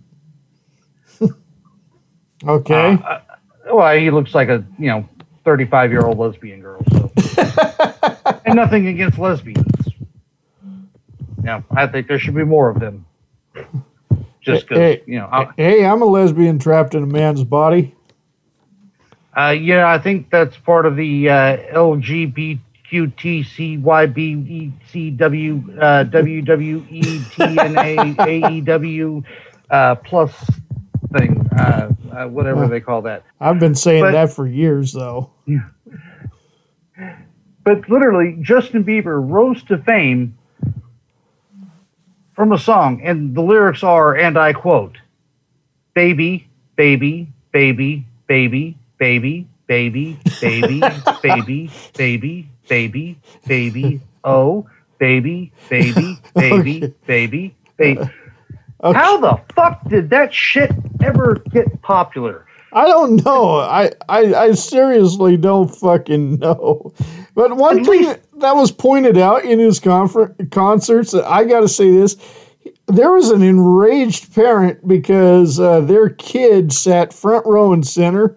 You know, they were big Bieber fans, and Bieber comes out on the stage sagging his pants, and I mean sagging, doing the fucking...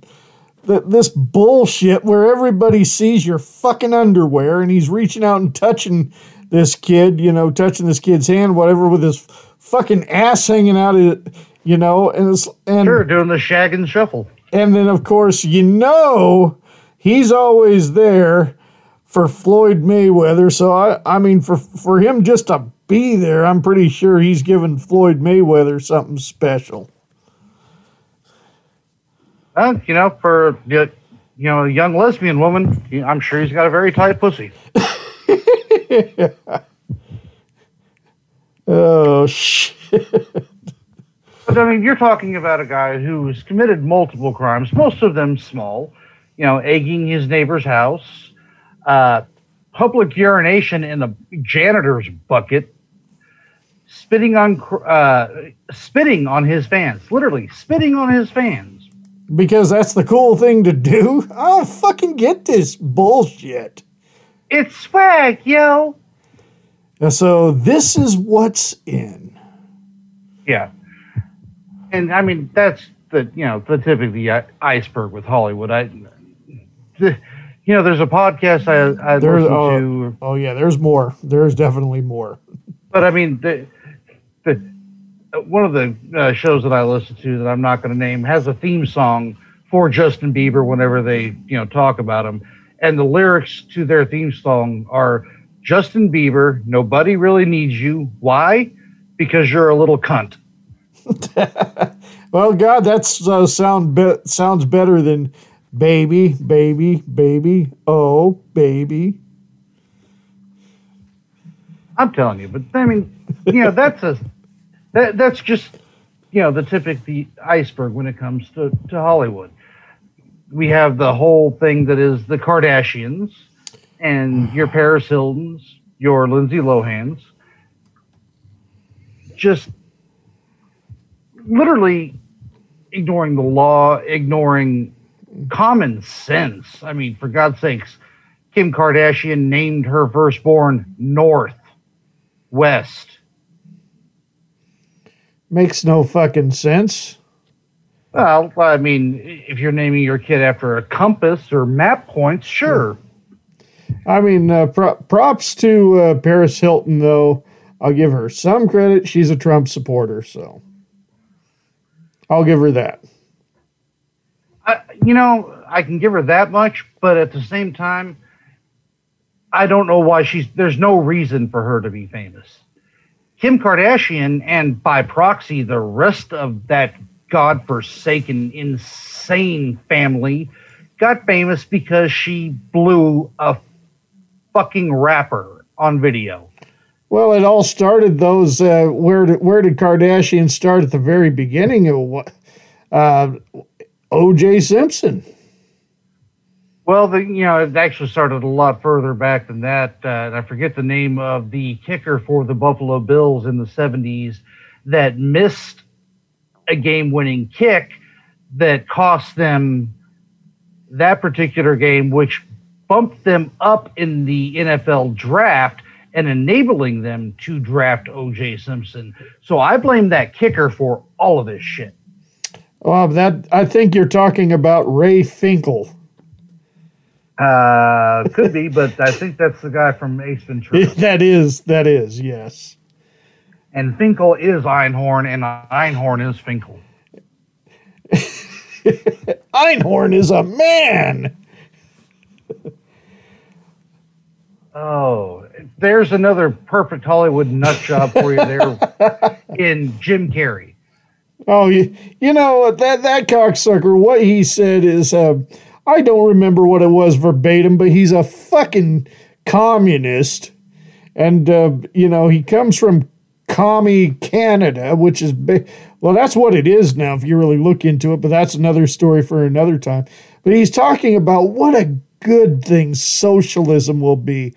But he seems to forget that Hollywood was not built on communism. It was built on capitalism. Not to mention the fact that, I mean, okay, fine, you're Canadian, and, you know, he's stated that many, many times. You know, I'm a proud Canadian. Why the fuck don't you live in Canada? Please go back there and take Justin Bieber with you. But you sit there and go on these long-winded rants about gun control. Has he ever even seen a real firearm? I seriously doubt it. So what the hell is he bitching about?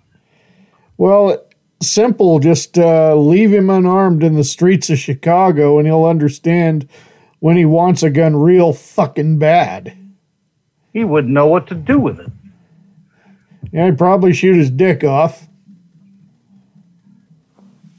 I mean, this is a guy that jumped on the anti-vax campaign with the brilliant mind that was his girlfriend at the time, Jenny McCarthy. So there's a winning combination, Jenny McCarthy and... Hey, I liked her in Playboy. Yeah, well, that's probably the best spread she's ever done. And it's definitely the best acting.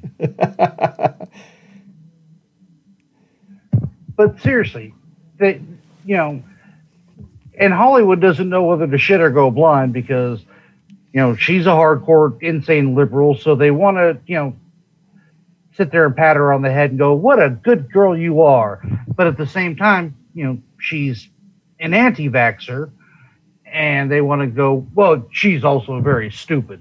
So they can't make up their mind whether to shit or go blind with this girl. Then you have, and this is my favorite thing I've seen recently. And I got to say, you know, typically I don't listen to a lot of things by people that are decidedly liberal as far as in-depth things like podcasts. I mean, as far as a movie or a TV show, I'll forget their political shit unless it's just completely too insane for me to ignore.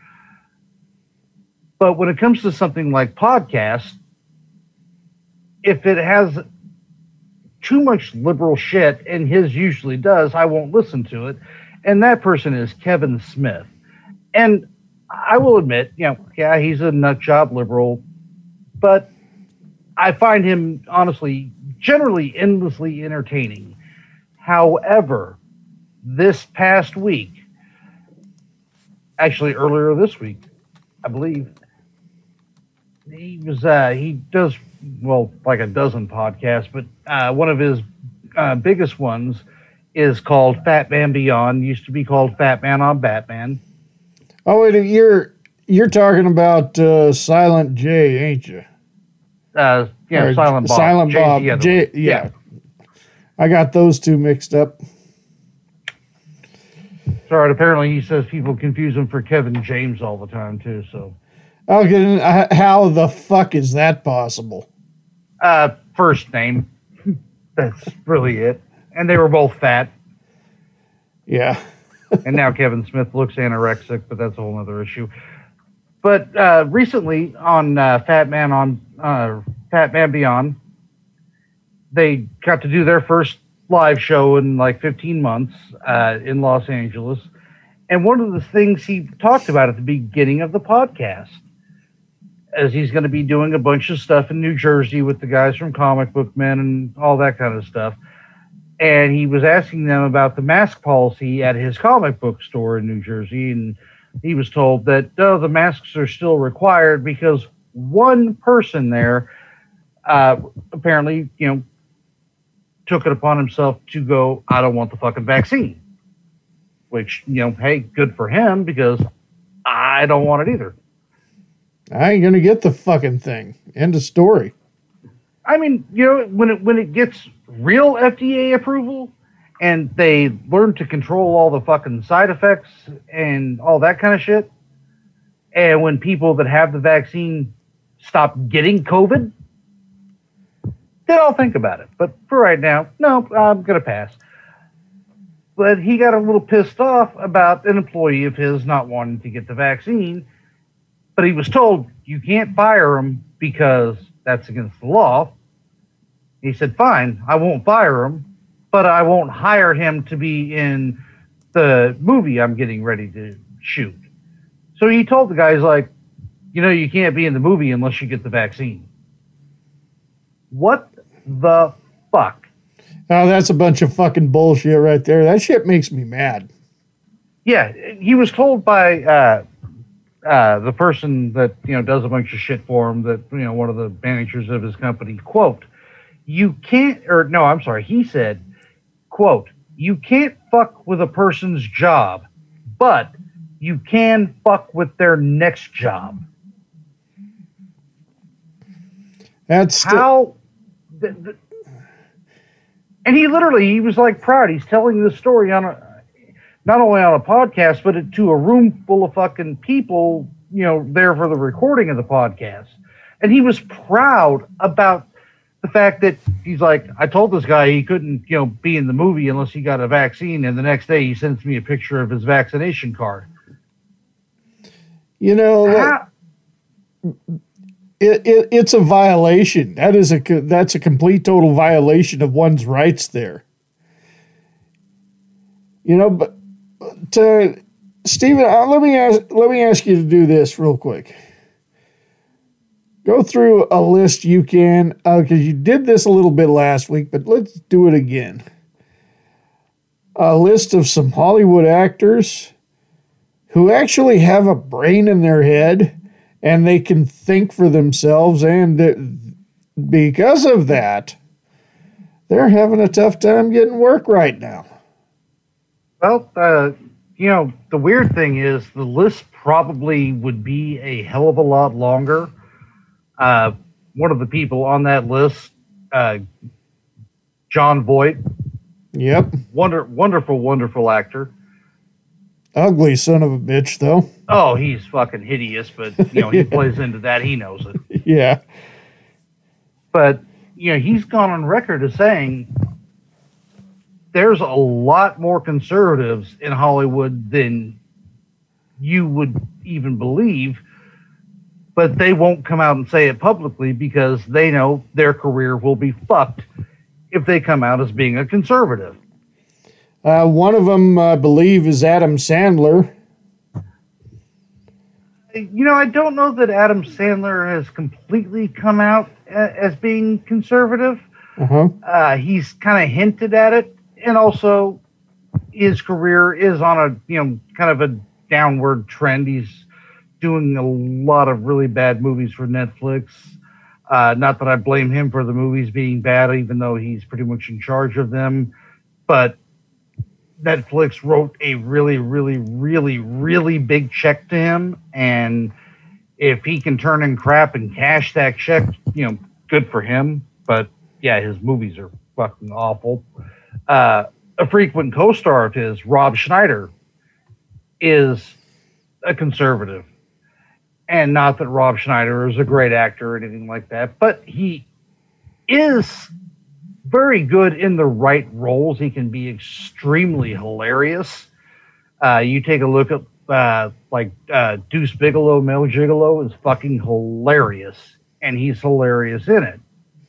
He's done a lot of really, extremely funny stuff. Yeah. But again, painted with a conservative brush, now we're, the only person that hires him now is Adam Sandler, a fellow conservative. He got fired they stopped airing a commercial that he starred in and I forget the company. But basically, he was just reprising his Saturday Night Live role of, making copies. All right, Steve Marino making copies, getting coffee. That horrible character. That annoyed the shit out of me whenever that was but it was on. an enormously popular character. Anyway, he reprised the role, I don't know, 5-6 years ago in a commercial. But because he had tweeted some pro-Republican things, they literally fired him. Well, not so much fired as the company's just like, nope, we're not going to air this commercial anymore. Because snowflakes got their feelings hurt. And the same thing, Gina Carano is only speaking the truth, and she doesn't want to get the vaccine. She knows that these fucking masks are a goddamn joke. And she's putting it out there. I mean, first off, you're an anti-masker. That's one way of being a what am I trying to say? A racist. Right, you don't want to wear a mask, so you're a racist. Last I knew, especially white supremacist racists do wear masks with funny hats. Yeah, and little holes cut out so they can see. Yeah. No, that's still one of the big ones is that how in the hell does Disney fire, Gina Carano or Carano? And technically they're like, we didn't fire her, we just didn't hire her for the next season. Whatever. It's called firing. Don't sugarcoat it and don't bullshit me. Right. If you're going to do it, then why fucking lie about it? Be straight up. We didn't like what she said, so, we cut her fucking contract. Meanwhile, Disney rehired James Gunn to direct the next Guardians of the Galaxy movie. And yet he, went to a party dressed literally as a, people from, I think it was a costume party based on To Catch a Predator. And all his weird-ass tweets from years ago. And I'm not saying you shouldn't, fire him for that. As a matter of fact, I'm not sure, but I don't think that James Gunn's a pedophile. But you literally took a guy that was mocking child molestation and being a pedophile, and you're like, oh no, he's cool. Because, he's liberal and he, toes the line. How is it that he's not fired, but she is? And a lot of that has to do with the fact that, Dave Bautista, who's a, world-renowned fucking moron. Do you hear what his latest role is? No, but I did hear that he doesn't want to play Drax anymore because he's getting old and doesn't want to work out and doesn't want to work without a shirt on. He should probably understand that CGI is a thing. Well, you remember back in the mid-'80s, a long, boring science fiction called Dune? Oh, yeah, no, I know he's in that. He actually... Yeah, he's in the remake of Dune. He actually... Yeah,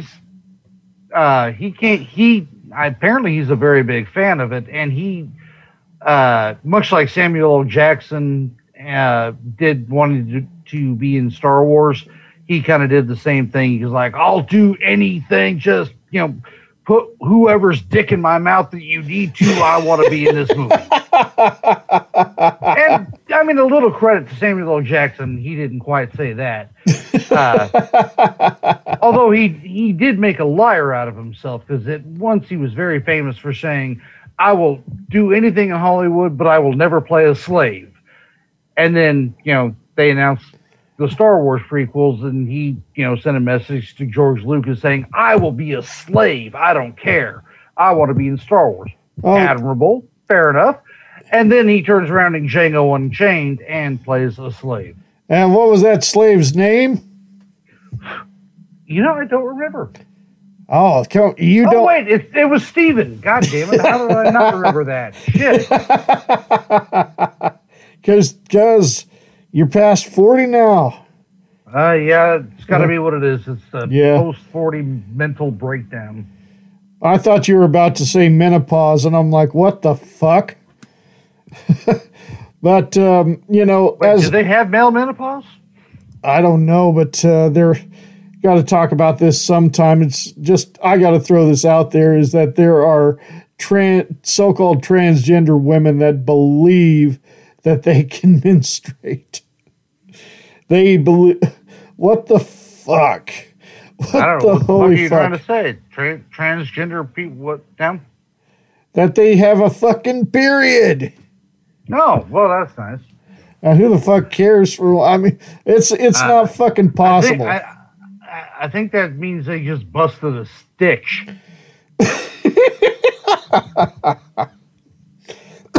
Damn. But I want... Before... Hold on a second. That actually reminds me of one thing about Hollywood, too. Lately, the big trend is you have... In order to play a certain type of individual, you have to be that individual. A big example of that. In order to play a transgender person, you have to be a transgender person. Or in order to play a gay or lesbian person on a film or TV show, that you actually have to be this. Okay, but we got to move on. We are running out of time. But so, how is it you want to end this segment? Where is the Steve solution? Oh, well, first off, the Steve solution. By the way, how much time do I have? We got about 5 minutes. 5 minutes, okay. First off, I want to read to you the top 10 celebrities of 2020, because we don't have a 2021 list.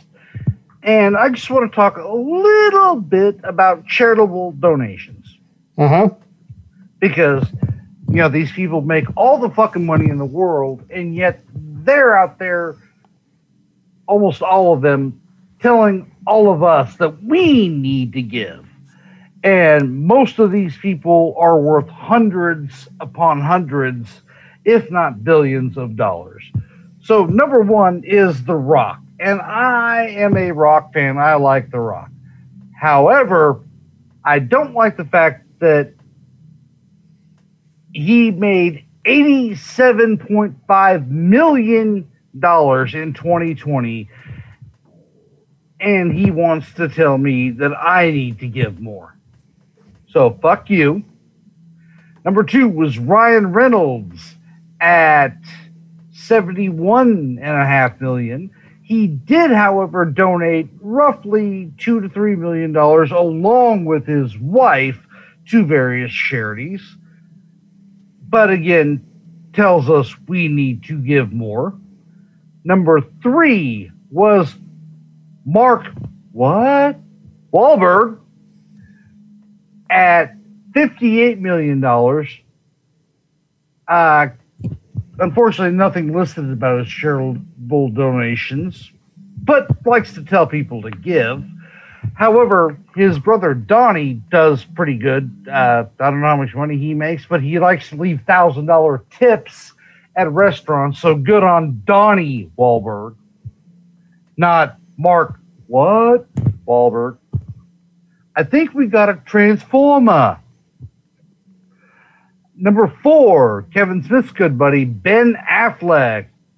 Batman himself made $55 million last year.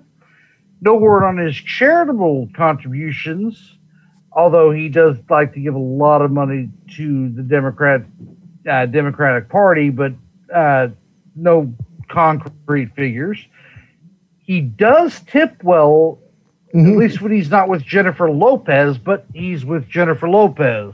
And she was known in Vegas back when I worked there, literally would reach across the blackjack table and take the tip back. Okay, just let's get to the last two because the clock is ticking. So, well, let's okay. We'll just do the top 5 then. Number 5, Mr. Groot himself, Mr. Marvel, Mr. It's All About Family. Vin Diesel made $54 million. Mm-hmm. Unknown amount of charitable contribution. However, he does own over 30 cars. 30 cars. So when you see Vin Diesel talking about anything as far as you should give to this charity, you need to be generous because it's about family. Okay. I hate to say it. I mean, we're down to like 1 minute. So, all right. Well, that's it. That's the top 5. All right. And fuck all of these people. There was a couple of good ones in there, but most of them are just total dickheads. All right.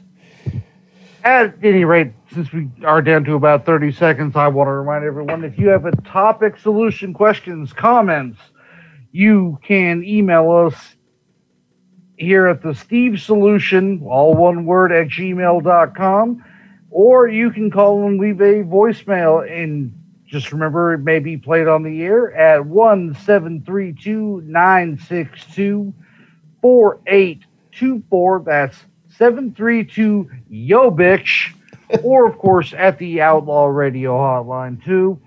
All right. So for what's on tap next week is yet to be determined. Gonna go ahead and end the show with a brand new one from Silent Theory. This one's called The Price. Silent Bob? No, Silent Theory. That's the name of the band. My bad. All right. So with that said, y'all have a good night, and I'll be back next week. Are you tired of modern pop music that sounds like a dog fucking a squeaky toy? Well, that's why you're listening to Outlaw Radio. We tell bad bed music to piss up a rope. We give you our opinions, and if a fight breaks out, so fucking what? This is Outlaw Radio.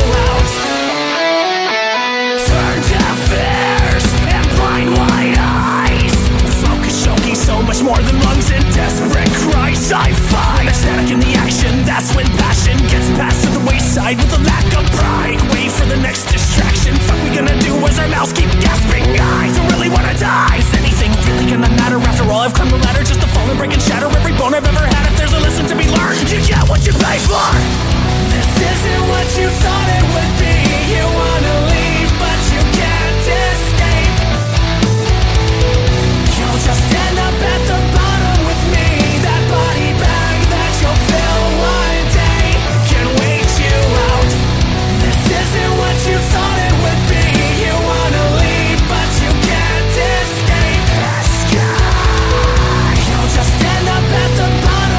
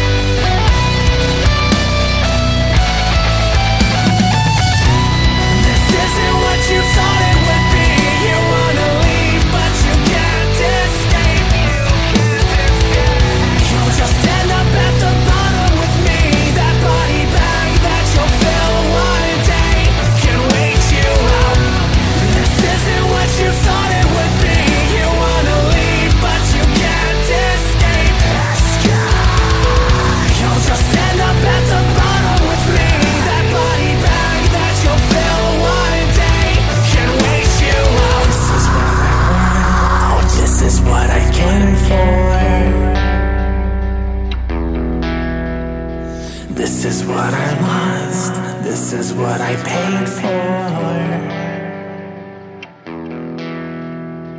This is what I want. This is what I came for. This was what I lost. This is what I paid for.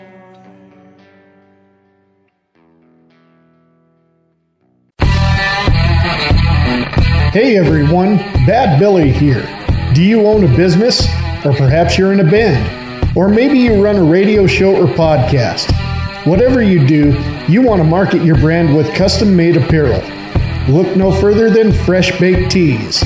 T-shirts, hoodies, tank tops, caps, beanies, koozies, banners, and even masks. You can get them all custom-made from Fresh Baked Tees. Prices are reasonable and negotiable. Simply go to freshbakedtees.com, submit your logo, and place your order today.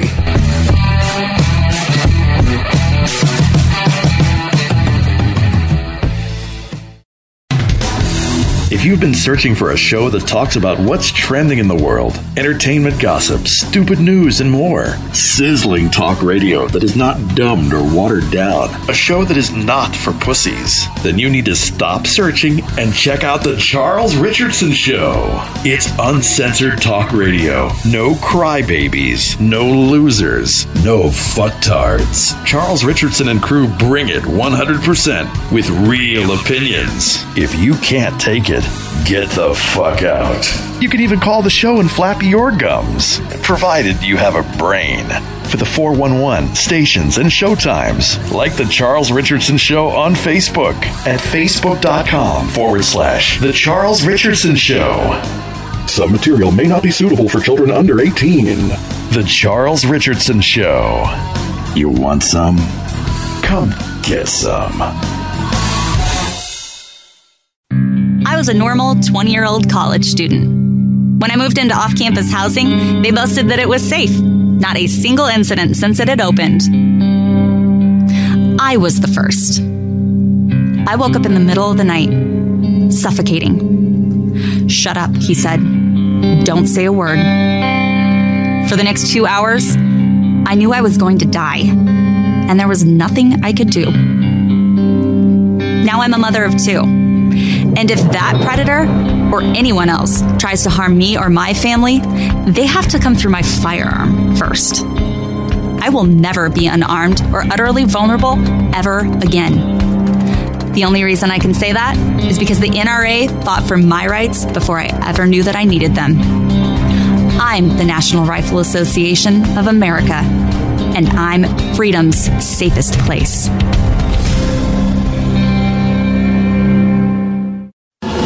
Hi, it's the Big Voice Guy, the one who intros and promos the show you're listening to right now. Hi, my name is Jim Hunt. I voice for a growing list of internet and terrestrial radio stations, podcasts, and businesses. I'd love to spread the word about yours too, no matter if the message is serious or silly. Whether you want the delivery to be hard-hitting, voice of authority, or conversational, warm and fuzzy. From fully produced station imaging and commercials to custom phone system messages on hold and IVR prompts, voiceovers for computer games to narrations for presentations, even post-production, audio editing, and audio cleanup services. Yeah, I do them too. I'm your guy. I do business as Jim Hunt Voiceovers and Audio Services. My rates are reasonable and negotiable because I love internet radio too. Visit my website, jimhuntvo.com. I'm Jim Hunt, at your service. Put my voice and audio production skills to work for you. Let's do this. You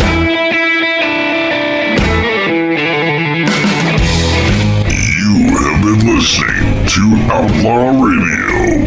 Be sure to leave your feedback by calling 208-957-7016. All feedback is played and replied to on the show. Visit our official website at outlawradioabs.com. Outlaw Radio is a presentation of AOW Productions.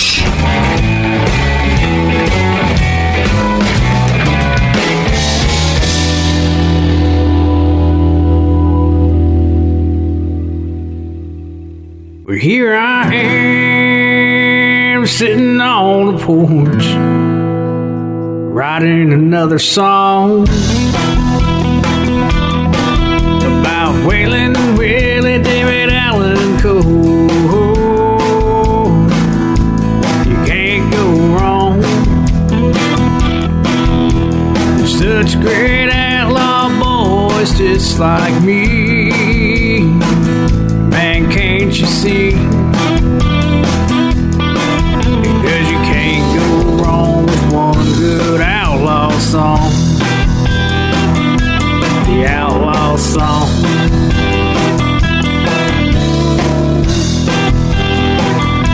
Well, here I am sitting on the porch, wishing I was here with old George. We'd be strumming on the cold hard truth, and he stopped loving her today. Man, I love to play, because you can't go wrong with one good outlaw song. The outlaw song.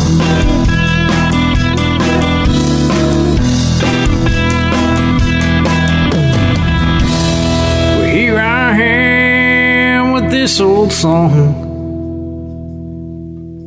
about Waylon and Willie, David Allen Coe, the man in black and the possum, George Jones. Can't go wrong. Can't go wrong.